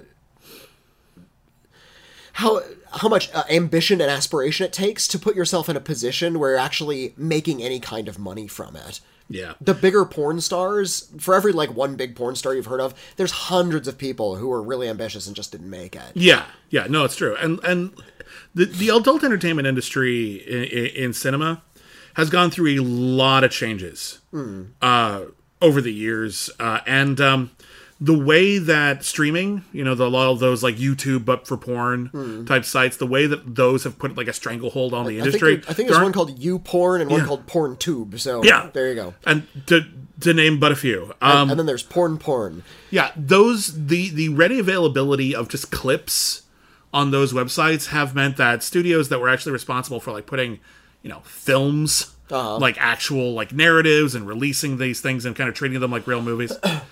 That's almost dead. There's none of that gets done anymore. Yeah, and so the whole industry is just shifted into this weird, more like proto. Well, what it is, it's what Pleasure points out is that it's the gig economy now. Yeah. Where everybody's just sort of their own independent producer. Yeah. There's not really a lot of agents or studios that are going to bolster you unless you just happen to get in with the right people. A lot of people are making the majority of their money doing stuff like OnlyFans. Yeah. They're not even necessarily doing the movies. That's a big part of her career is she's like taking pictures of herself. Yeah. There's also like little cute details, like how do you pose correctly? Yeah. For like a quote sexy pose. Mm-hmm. Like, okay, you're not like thrusting your hip out enough. And like those kind of mechanics are actually kind of amusing. And a lot of it is really amusing, but also a lot of it is just really horrendously hard work. Yeah. Pleasure is excellent at demystifying the modern porn industry. Okay. It really looks at it. It of course is really rough. It has a lot of, actual porn footage in it. Yeah. The lead actress does not have any unsimulated sex on camera. Okay. But there's also a lot of boners.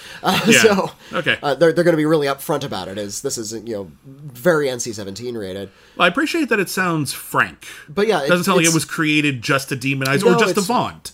It's or not just to venerate. It's not to venerate or vaunt. It actually is, really just this kind of frank look at what porn looks like now. All right. It demystifies porn, and because porn has changed so much, we're not getting that message a lot anymore. And when we don't talk about that industry the way we talk about almost any other entertainment industry, unless you really follow it. Yeah. Like a lot of people, maybe they know a couple of names of people who are they are fans of, but they couldn't tell you about what this studio is up to right now, or so like having something that sort of illuminates that part of the industry for people who otherwise know next to nothing about it sounds like a good thing. Yeah, I didn't see it. Hopefully it's good, but it sounds like you liked it. Okay. I did. I liked it a lot. There's a few cliched moments where it's like, oh, will she sell out her friend or not? And that feel a little bit corny, sort of in the broad texture of this otherwise realistic movie, but it's still really very good, and all of its honesty and demystification works really well. Got it. All right. Well, the next film that I saw not much of a segue, sadly,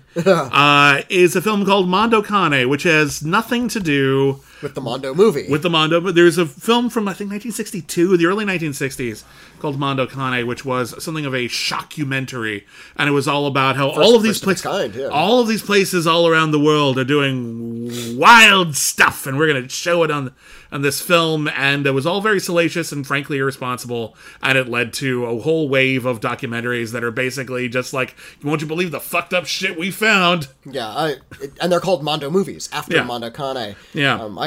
I've seen Mondo Cane. I've seen Mondo New York. I've seen a few other Faces of Death is technically a Mondo movie. Yep, a lot of those. A lot of these things are staged. Oh, Faces of Death mostly staged. Yeah, there's some real death on that, and it's pretty sick, but it's meant to cater to that. Yeah, they tell you what it is on the tin. Yeah. They're telling you. But in any case, I guess the title just sort of filtered down, and the title. Well, it means A Dog's World. Yeah, exactly. And so, but here, they didn't have to call this new one Mondo Cane. It has nothing to do with that movie. They could have called it anything. This is a futuristic... Near future, but not really, but kind of. It's the near future. Society has at least partly collapsed. Environmental disasters have destroyed everything. And in Italy, there is now... a weird bifurcated society where people either live in this contamination zone where there's no work, feral children running around, and there's this evil Fagin type guy called Hothead, and he recruits children to be part of his army of thieves and killers. And on the other side of a big fancy fence, and they're like right next to each other, you could swim there from the beach, there is a fancy society where everyone lives in like this really fancy resort and everything's really nice, but also like the children are like doing manual labor in like a steel mill and shit. But they also this is sci-fi Oliver Twist. But kind of, and then they also get to do calisthenics on the beach in the fancy place. So I'm not entirely sure where they don't really get into that. All right.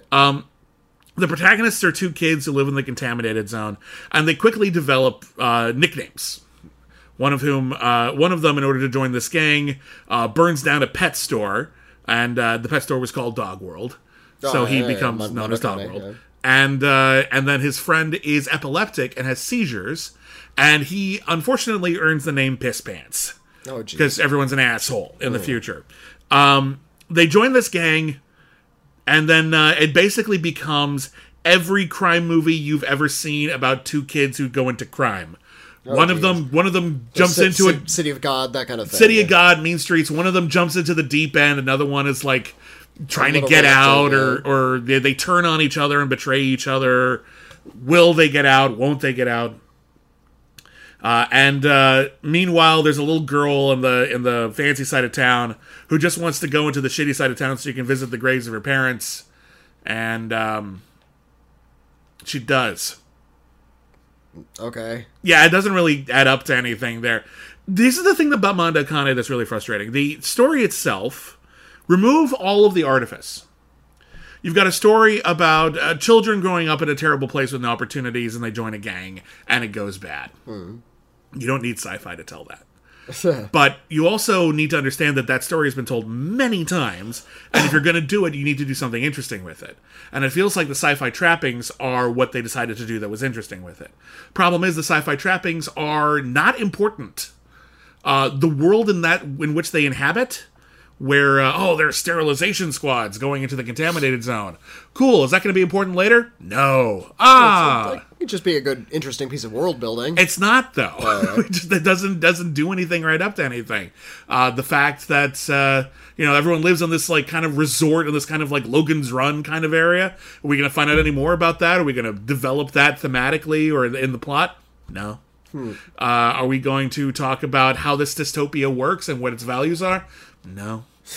So this is basically just about a guy who takes a bunch of runaway kids and forms a gang. Yeah. That's Oliver Twist. Did we need sci-fi to do that? Hell no. I mean, are we adding anything to it? Sci-fi Oliver Twist is interesting. But there's hardly any sci-fi. There's almost nothing to it. You could take out all the references to this being like dystopian or post-apocalyptic. And there's only like a couple of things in the movie you'd have to explain. Like why the little girl has this like tracking bracelet on her, or why a car has an autopilot function. Like, that's it. There's like 2 or 3 things in the movie that are even noteworthy in that they're sci-fi elements. So it just feels like we just did Oliver Twist, but not very good. And we changed the setting, but not very much. And then what little we had to say, we did so very bluntly. Like, oh, hey, which kid is the one who's going to, like, become, like, fanatically devoted to the leader of the child gang? Is it the one who carries around a crucifix for half the film until he meets the guy and then drops it and then follows that guy instead? Ah, subtle and well told. There's just nothing to it. Yeah, well, it's frustrating because there's clearly some good stuff here. The guy who plays Hothead, I'm going to look up his name, he's a really good actor. Alessandro Borghi. Cool. He's actually like a really, really good actor. He captivates the screen, but there's nothing to it. There's no selling point. I can't tell you, like... Well, just transposing Oliver Twist is fine, even if you're not going to do much with the setting. Just telling that story in a new setting is fine. They do that with Shakespeare all the time. Doesn't mean it's done well, though. Well, yeah, it's the not very good part that gives me a little bit of trepidation. That's the thing. Like, there's certain movies where I don't recommend them, but I can explain them to you in such a way that if they're made for you, you'll recognize that, and maybe you'll enjoy it more than I did. I don't know who this is made for. I really don't. The young cast is good. The movie looks like it was like filtered through urine. Like it's just one of those movies where everything is tinged yellow and it does nothing any favors. And I wish to God movies would stop doing this so often. Like, oh, it's shitty here. Cool. What's it going to be? Yellow or greenish, or sometimes greenish, but usually some people yellow. And this is just like a really kind of horrendously racist trope that finds its way into a lot of movies. If you look at American films that are set in Mexico, there's a Mexico filter, you'll notice. It's either kind of brown or kind of greeny yellow. I think Traffic helped codify that. And Traffic did that because they had all of these different narratives, and they wanted to make sure that you knew at a glance which narrative you were in. They just color-coded it. There's the blue story, the red story, and the yellow story. Exactly. And the yellow story there became any culture that mostly lives in the desert. It's Mexico, sometimes it's the Middle East, Somalia and Black Hawk Down. It's become synonymous with this is not a white place and it's very hot there and it's not cool and we need to stop doing that shit. There's a lot of like funny compilations you can find all over the internet about, here's what it looks like in America. It's the exact same shot in Mexico and it's just green. Yeah, exactly. So in any case, a bit of a bummer. I'm not going to waste any more time talking about how it's underwhelming. You've got the gist of it. There's 2 more films you have to talk about, and unfortunately I didn't see them. Tell me about The Survivor. The Survivor is, in a parallel universe, this is a Best Picture contender. Is it that good, or just because of the pedigree? Just because of the pedigree, but it's also good. Okay. It's a Barry Levinson film. Oh, yeah, remember when Barry Levinson won Best Director for Rain Man? I remember that. Yeah, it's kind of a big deal filmmaker, really. Barry Levinson, he did Diner, he did The Natural, he did Wag the Dog. He won the Oscar for Rain Man. Yeah. He did a film called Liberty Heights. Oh, yeah. At one point. He did Avalon. Did he do Avalon? I think it was, he did Avalon. Yeah. He's done a lot Toys. I'm fond. A lot of people don't like toys. I'm fond of toys. There's a lot to like in toys. There's a lot. He did a pretty good found footage horror movie called The Bay. Oh, I didn't see The Bay. The Bay's pretty creepy. It's about a town that's gets infected by water parasites, and by the time anyone notices, everyone's like got like parasites coming out of their body and shit. Like it's really creepy. That's fun. It's good. It's actually one of the better later found footage movies where people just weren't paying attention to the genre so much. It's one of the better examples of it. Yeah, but Barry Levinson, long, hard-working director, has done a lot of really interesting movies. Not all of them great. Good Morning Vietnam was a big deal back in the late 80s. Oh, huge. That movie was everywhere.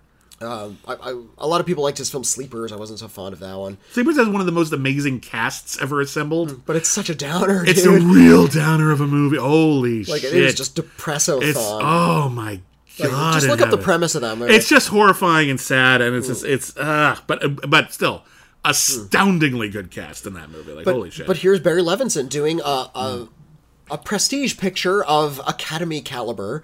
It is a sports Holocaust movie. Wow. Yeah, it is the true story of Harry Haft, who was a Jewish prisoner in Auschwitz and Birkenau. And he's played by Ben Foster, who is, not to put too fine a point on it, one of the best actors of his generation. Yes. That he has not gotten a pile of Oscars is beyond me. He's never been nominated. He's been in some movies that got attention. The Messenger was nominated for Woody Harrelson. The Messenger, and I heard some buzz for him for 3:10 to Yuma, where he played sort of like the bad guy. Oh, he's so good in that movie. He's really good. He's also really funny. He's in a movie that nobody likes called Big Trouble, which was delayed because one of the big funny plot points was sneaking a bomb onto a plane, and it was set to be released shortly after 9/11, so they had to delay it. And that movie got brushed under the rug. Yeah, by the time it came out, nobody cared. You know, a movie he got like a lot of buzz for, and a lot of people thought he was going to get nominated for was Hell or High Water. There you go. Yeah. Yeah. Also, Jeff Bridges was nominated, but not him. Yeah. He was good in Hell or High Water. He was really good in was it Off the Grid? Leave No Trace. Leave No Trace. Leave No Trace. That's a really good movie. He's really, really good in Leave No Trace. Yeah. And he's really, really good here because he's playing somebody who has survived, hence the name, The Survivor, who is surviving by being trained by a Nazi general, played by Billy Magnuson, to box other inmates in these concentration camps. And it cuts back and forth from the past when he's and when he wins, his opponent is shot. So he has to live with this, that he's boxing these people. If he loses, he'll be shot, though, If he loses, he'll be shot. Oh, my But God. if he beats them, he knows they'll be shot. So he's essentially... It's lose-lose. Yeah, he's essentially killing other inmates. Yeah. And that's something he's sort of weighing on him. And it cuts back to the present, where he is now much older, and in the 1940s, like 1949, like after the war is over, he's come to America, and now he's boxing. He gets to fight Rocky Marciano. That's something I actually did. Is Rocky Marciano played by anyone like cool, or just someone who looks like him? Just as someone who looks like him. It doesn't play a major role in the movie. Okay. But one of the reasons he wants to fight Rocky Marciano is it'll get his name in the paper. If he gets his name in the paper, it might alert his fiancée from prior to the war, who he's lost track of, and might be dead. So he's trying to get noticed so that she might find him. Yeah, exactly. Okay. Wow. His coach, John Leguizamo. Okay, great actor. Rocky Marciano's coach, Danny DeVito. Wow, that's a good cast. Yeah, he ends up, the woman that he keeps badgering in sort of the records office to keep looking for his lost love is played by Vicky Creeps, and he ends up marrying her. Vicky Creeps was in Phantom Thread. That was her big breakout. And I'm actually disappointed she hasn't been in more since. She's fantastic. Yeah, she's okay. Her career's on the upswing. Vicky I'm Creeps glad. I'm just saying. I feel like she should have had like a bunch of big roles right away. She's going to be huge someday. Okay, good. And the reporter that is coming in to tell Harry Haft's story is played by, and this is in the future in the 60s, played by Peter Sarsgaard. Oh, okay. Good cast. Great cast. Great pedigree. Wonderful photography. Music by Hans Zimmer. Yeah. Holocaust sports movie. How is this not in the Oscar conversation? They just dropped this on HBO with no fanfare. This is like an HBO movie? This is an HBO movie. This did not go to theaters. That's a bummer. It's a bummer. And there's room in theaters. Like, nothing opened the last 2 weeks. And it's sad, and it's strong, and it's intense in that Hollywood sort of way. It's pretty slick. I mean, and you're saying it's really good. It's really good. Then it's kind of weird that they would dump it like that. Like, yeah. Because, again, it sounds like something where, like, you could potentially get noticed for it, and they just think, wow, I wonder what's up with that. And if you look up the real Harry Haft, you learn that we know his story because his son wrote a biography of him. He eventually narrated his story to his adult son, and his adult son wrote a book about him. And so when, in this movie, when we kind of catch up with the character in the 60s, and he has a young son, and he's hiding everything from his son, A, because it's horrendous, and he doesn't want to lay it on a kid, and B, he feels horrendous guilt about it. Sure. And it's complicated. And, that there's a lot of talk about faith. He's gone through this horrible experience. He has no faith left. It's like, where was God in the concentration camps? No. Yeah, I'm sorry, I'm not going to temple anymore. It's like, well, isn't it important, that you were persecuted for being Jewish? It's like, no, that's not important anymore. All I've seen is death and pain, and all I've done is hurt people. Yeah. And Ben Foster gets to play this character as this very well-rounded character who's, racked by this guilt, has to go through an ordinary life, is still really ambitious, is really angry, but also has a sense of humor. He's really a complete character. Okay. They put him in this really great makeup, too, so he's hardly recognizable. Oh, my God. Which it bothers me. Again, I didn't say it. Maybe I wouldn't like it. I don't know, but it bothers me that you're literally the only reason I know this movie exists. Yeah. No, I've heard no one else talk about it. I saw no advertising whatsoever at all. It's nonsense. Ben Foster has, I don't know what kind of demon he displeased that his movies just aren't noticed, because he is great.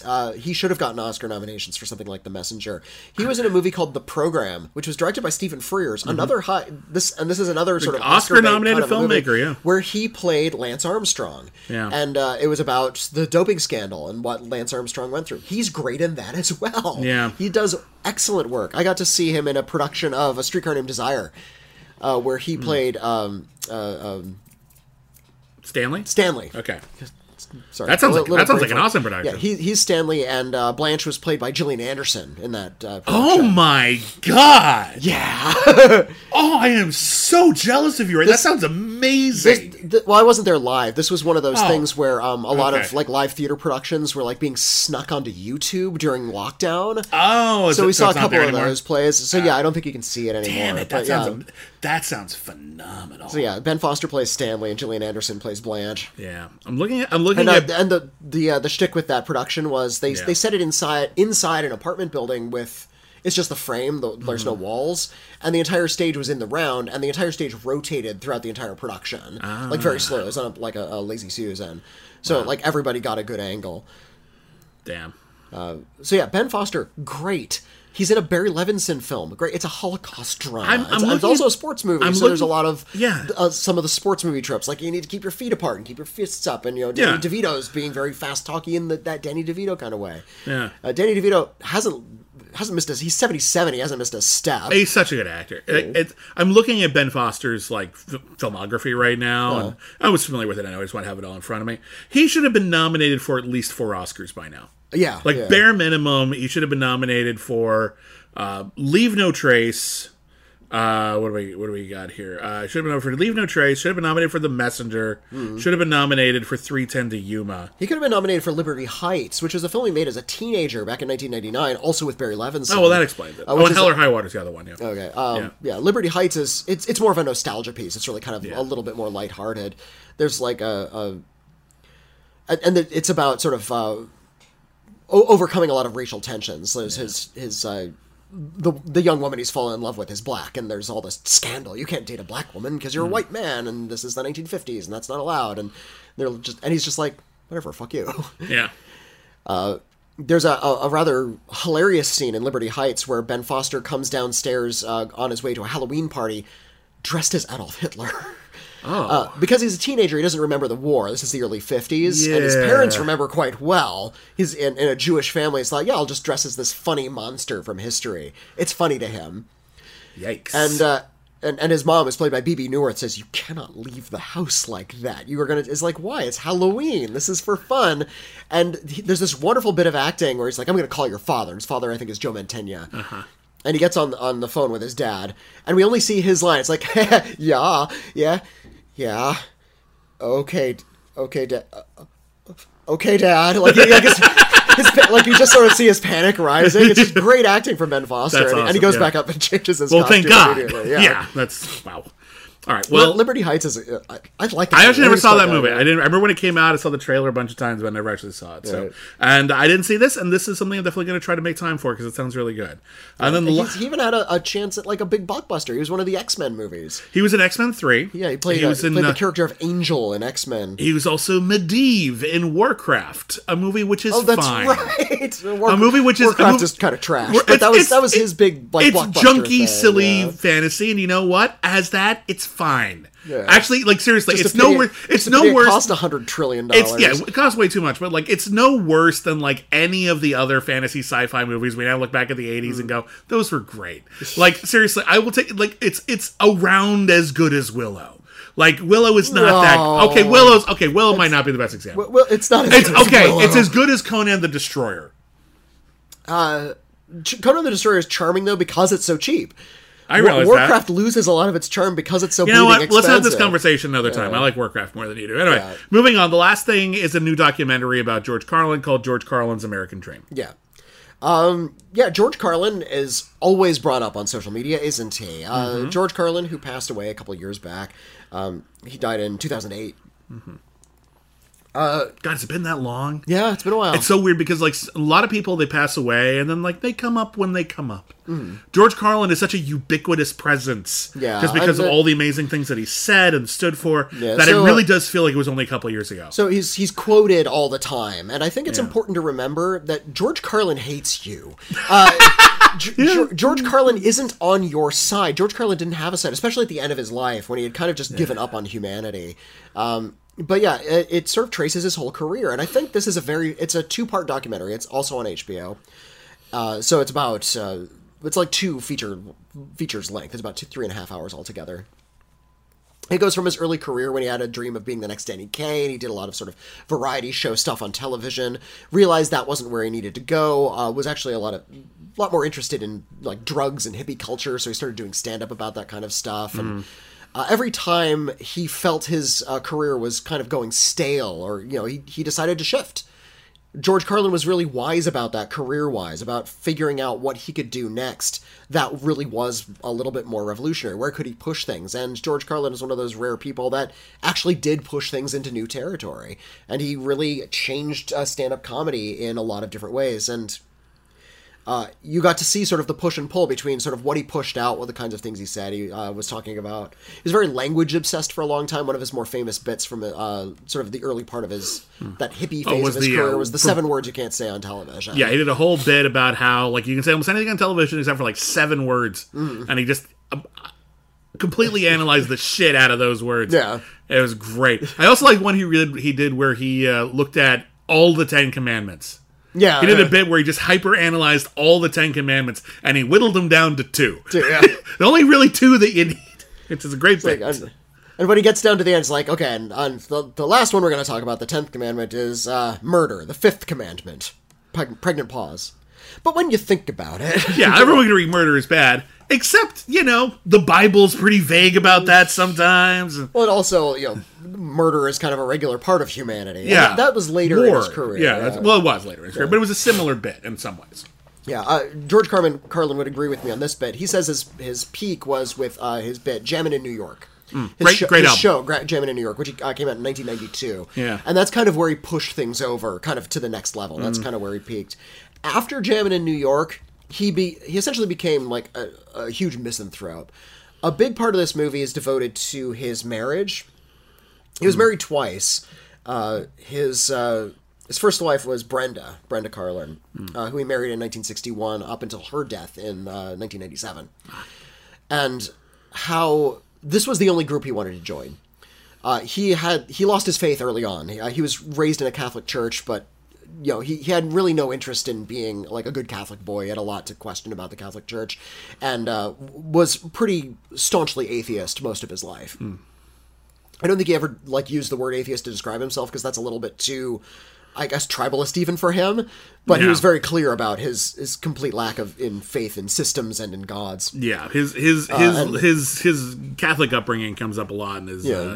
In a stand-up comedy, and you can tell he's not really following it anymore. No, well, I mean, he raged against religion. It's like, you want to talk about a good bullshit story? Holy shit!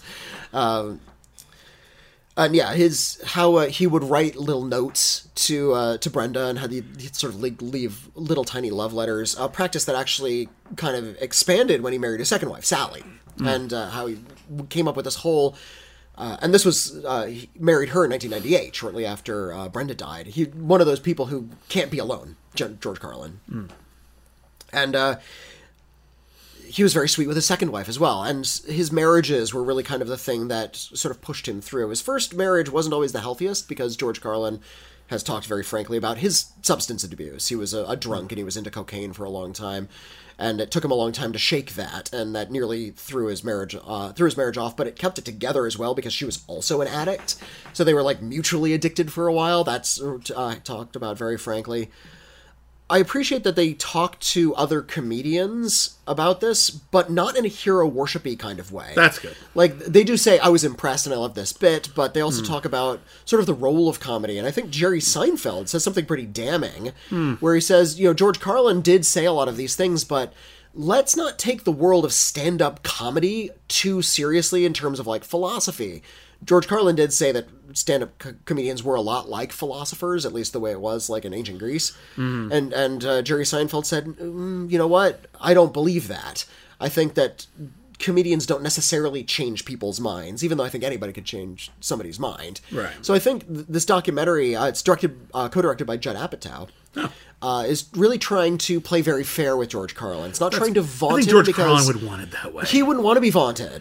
He doesn't want to be held up. And in fact, especially if you look at a lot of the stuff near the end of his career, and a lot of the comedians that they interview say this, they say by the end of his career, we just can't watch him anymore. He's not doing comedy anymore. He's just an angry old misanthrope who's talking about what he hates about the world. This isn't funny anymore. Mm-hmm. It's not really revolution anymore. It's just vitriol. Well, you can't be revolutionary your entire career unless you burn out real fast. Like, it's a lot to ask. But George Carlin was also very frank about how, the line he says, if you scratch a cynic, you'll find a disappointed idealist. And he was just disappointed to the point where he just didn't care anymore. And he kind of resigned himself to watching humanity burn itself down. And there is a really damning montage right near the end of this where we have actually one of his older routines. It's from, I think, like the George W. Bush administration. Uh-huh. But it shows a lot of footage from last week and a lot of the Trump administration, a lot of like the horrendous things that are going on in politics right now. And it's perfectly applicable. Yeah. So George Carlin's American Dream is actually a very cynical statement about how the world has fallen apart. And George Carlin was there to say, look, the world is falling apart. I think he's an incredibly important figure. You watch some of his old stuff; it's just as relevant, it's just as striking. Yeah. A lot of it's aged incredibly well. Some of it's aged badly, but nobody's perfect. He's made some rough jokes about topics that are he's not very sensitive about anymore. But in terms of sort of his whole body of work, that's like such a small part of it. You can kind of take it with a grain of salt. And there's a great clip. There's a great clip of him talking to Larry King. Mm-hmm. That's made the rounds for a lot of time, where he talks about how, comedians can't spend all their time punching down. Yeah. You can't, you're punching up, good. The people need to be taken down a peg. Punching down, you're just hurting people. That's not really good. That's not really good comedy. So the way punching down humor ought to work is if you're wielding it as if that's the punchline. You're punching down, you're doing a responsible thing. It's a little bit of a shock, and I think a lot of comedians can't do that well. So it's just becomes hurtful. You need finesse. You need absolute finesse. You need absolute control over your message. There needs to be no confusion over what you mean, and what you mean needs to be good. Weird Al Yankovic wrote a song about the Amish. Yeah. He's kind of making fun of the Amish a little bit. That's punching down, but that's playful. I think it works when there's nothing hateful about the Amish. And it just basically, wouldn't it be funny if the Amish had a rap song? Yeah. Which is, it's a little shitty, but like it's also if that's the worst thing he did in his career, he'd be fine. And it's also this funny juxtaposition because Mennonites are known for humility. That's a big part of their belief system and their ethos. Yeah. And the rap song is all talking themselves up. I know I'm a million times as humble as thou art, is one of the lyrics. So there's a way to punch down in a playful, respectful way. Yeah. Weird Al Yankovic does it. Well, because it's not even a punch at that point. It's just a poke. Yeah. You can poke a little bit, maybe, but punching is hurting. Weird Al even said in interviews, it's like, oh, there's nothing I love more than mocking defenseless people. But he's saying that kind of in a fun way. Yeah. If you're going to do that, do what Weird Al does. You have to do it very gracefully. You have to be as good as Weird Al. You do, and I feel like hard. And even Weird Al hasn't always nailed it. Yeah, George Carlin was always very, very aware of where he stood, what his career was, and the kinds of things he was saying. At the same time, he always kind of wanted to be Danny Kaye, which is why he showed up in like TV shows and movies all the time. Yeah, they get Alex Winter in this, so he could talk about his experience working with George Carlin on the Bill and Ted movies. Well, that's nice. Yeah, he did do some acting. He was, a movie I recently watched for the very first time, and if you had asked me if George Carlin was in this, I would have told you no. The Prince of Tides. Who's in The Prince of Tides? He's in The Prince of Tides. We'll talk about that in the documentary. He plays The Prince of Tides is a Barbra Streisand movie starring Nick Nolte as a guy whose sister tries to kill herself, and he goes to where she's been living in New York because his marriage is on the rocks, and he stays there for a summer talking to her psychiatrist, played by Barbra Streisand. They're trying to figure out what happened because she's in a coma. And George Carlin plays his sister's gay neighbor. Okay. And he's good in it, actually. He's very good in it. But, like, it's just, you would ask me, was George Carlin in The Prince of Tides before I'd seen Prince of Tides? I would say, of course not. But yeah, he did some acting. I got to meet George Carlin once. Oh my God. That's cool. Well, I sold him a ticket when I was working in a movie theater. Still cool. Do you remember what he saw? He was seeing Dogma, which is a movie he's in. That's kind of sweet, actually. And Dogma actually came at... they talk about this. If you look at his finger, he's wearing a bandage around his wedding ring. Because it was shortly after his first wife had died. And he wasn't ready to take the ring off yet. Oh, that's sweet, actually. And Kevin Smith said, well, can we cover it with a bandage? We're not going to make you take it off. Can we cover it? But you're playing a cardinal. He's playing a cardinal in that movie, so he couldn't have a wedding ring. So they just covered it with a bandage. That's actually sweet. Yeah. So and they get Kevin Smith in this film as well. That's cool. But yeah, I got to say... it was like, oh, George Carlin. It's like, yeah, one for Dogma, please. And I actually said, you're paying money to see your own movie? and he looked at me right in the eye and he kind of chuckled. He says, yeah, I think that's bad luck in some cultures.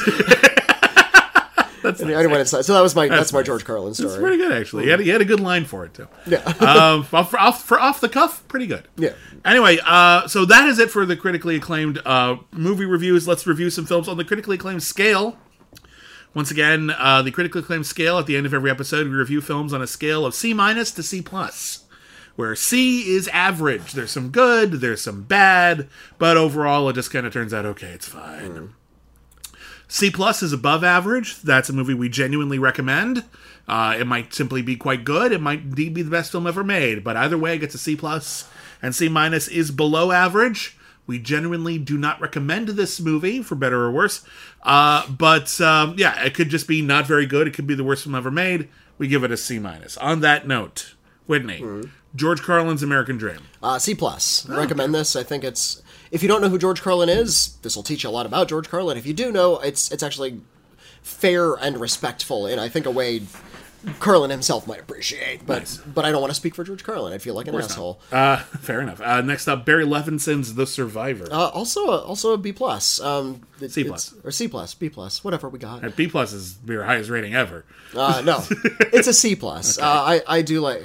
Sorry, it's late. It's late. We're almost done. I'm a little under the weather. We're wrapping it up. It's been a long episode. No, a C+ for this one. I think this is a really good, well put together, strongly acted, great looking prestige Hollywood picture. It does have that Hollywood sheen to it, but if you want that kind of big Hollywood drama, this is it. It's not fundamentally bad. Yeah.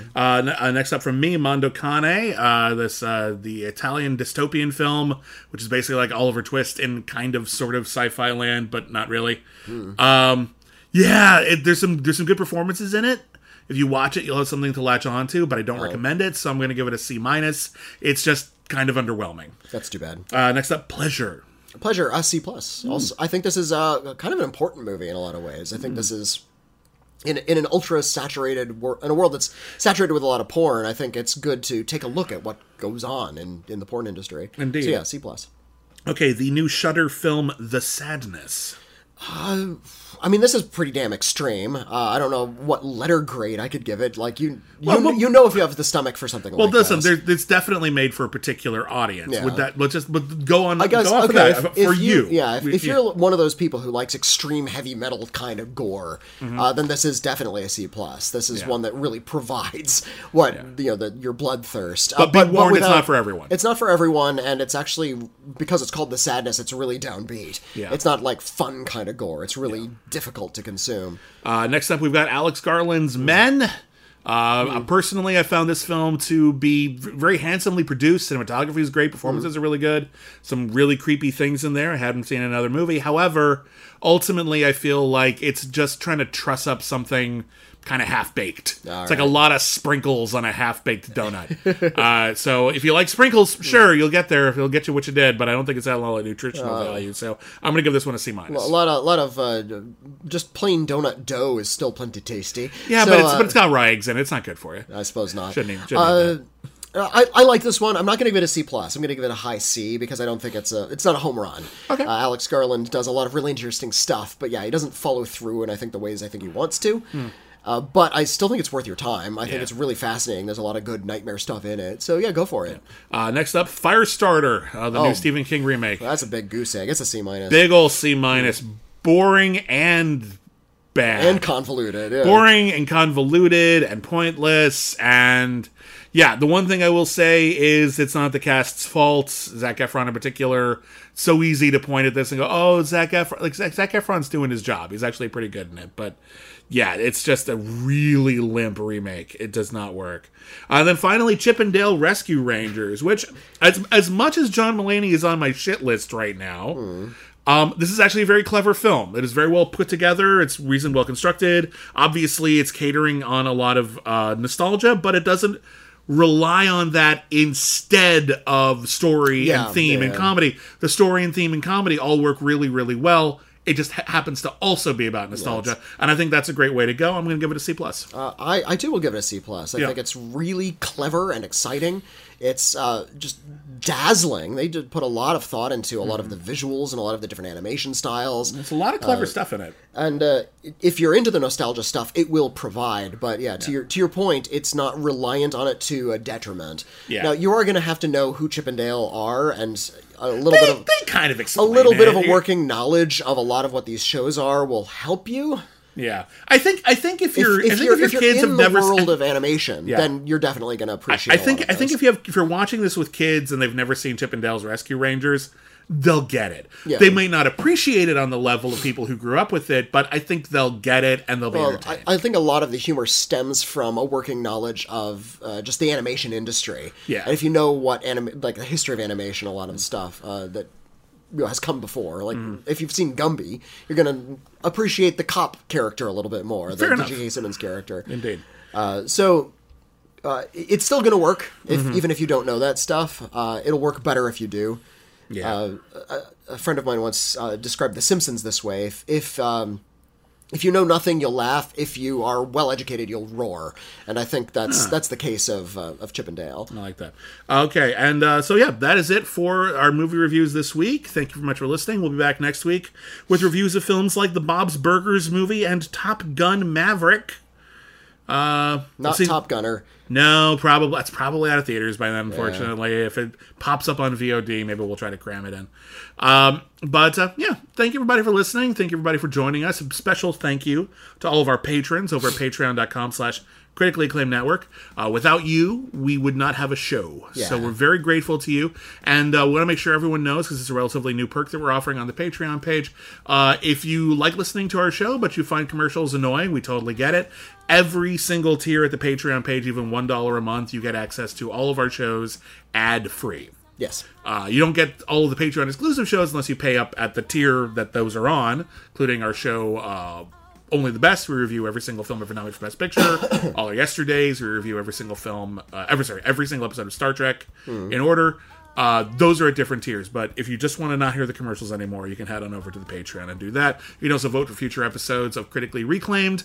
We also have bi-weekly now hangouts where we're doing trivia. We're doing trivia nights with our patrons.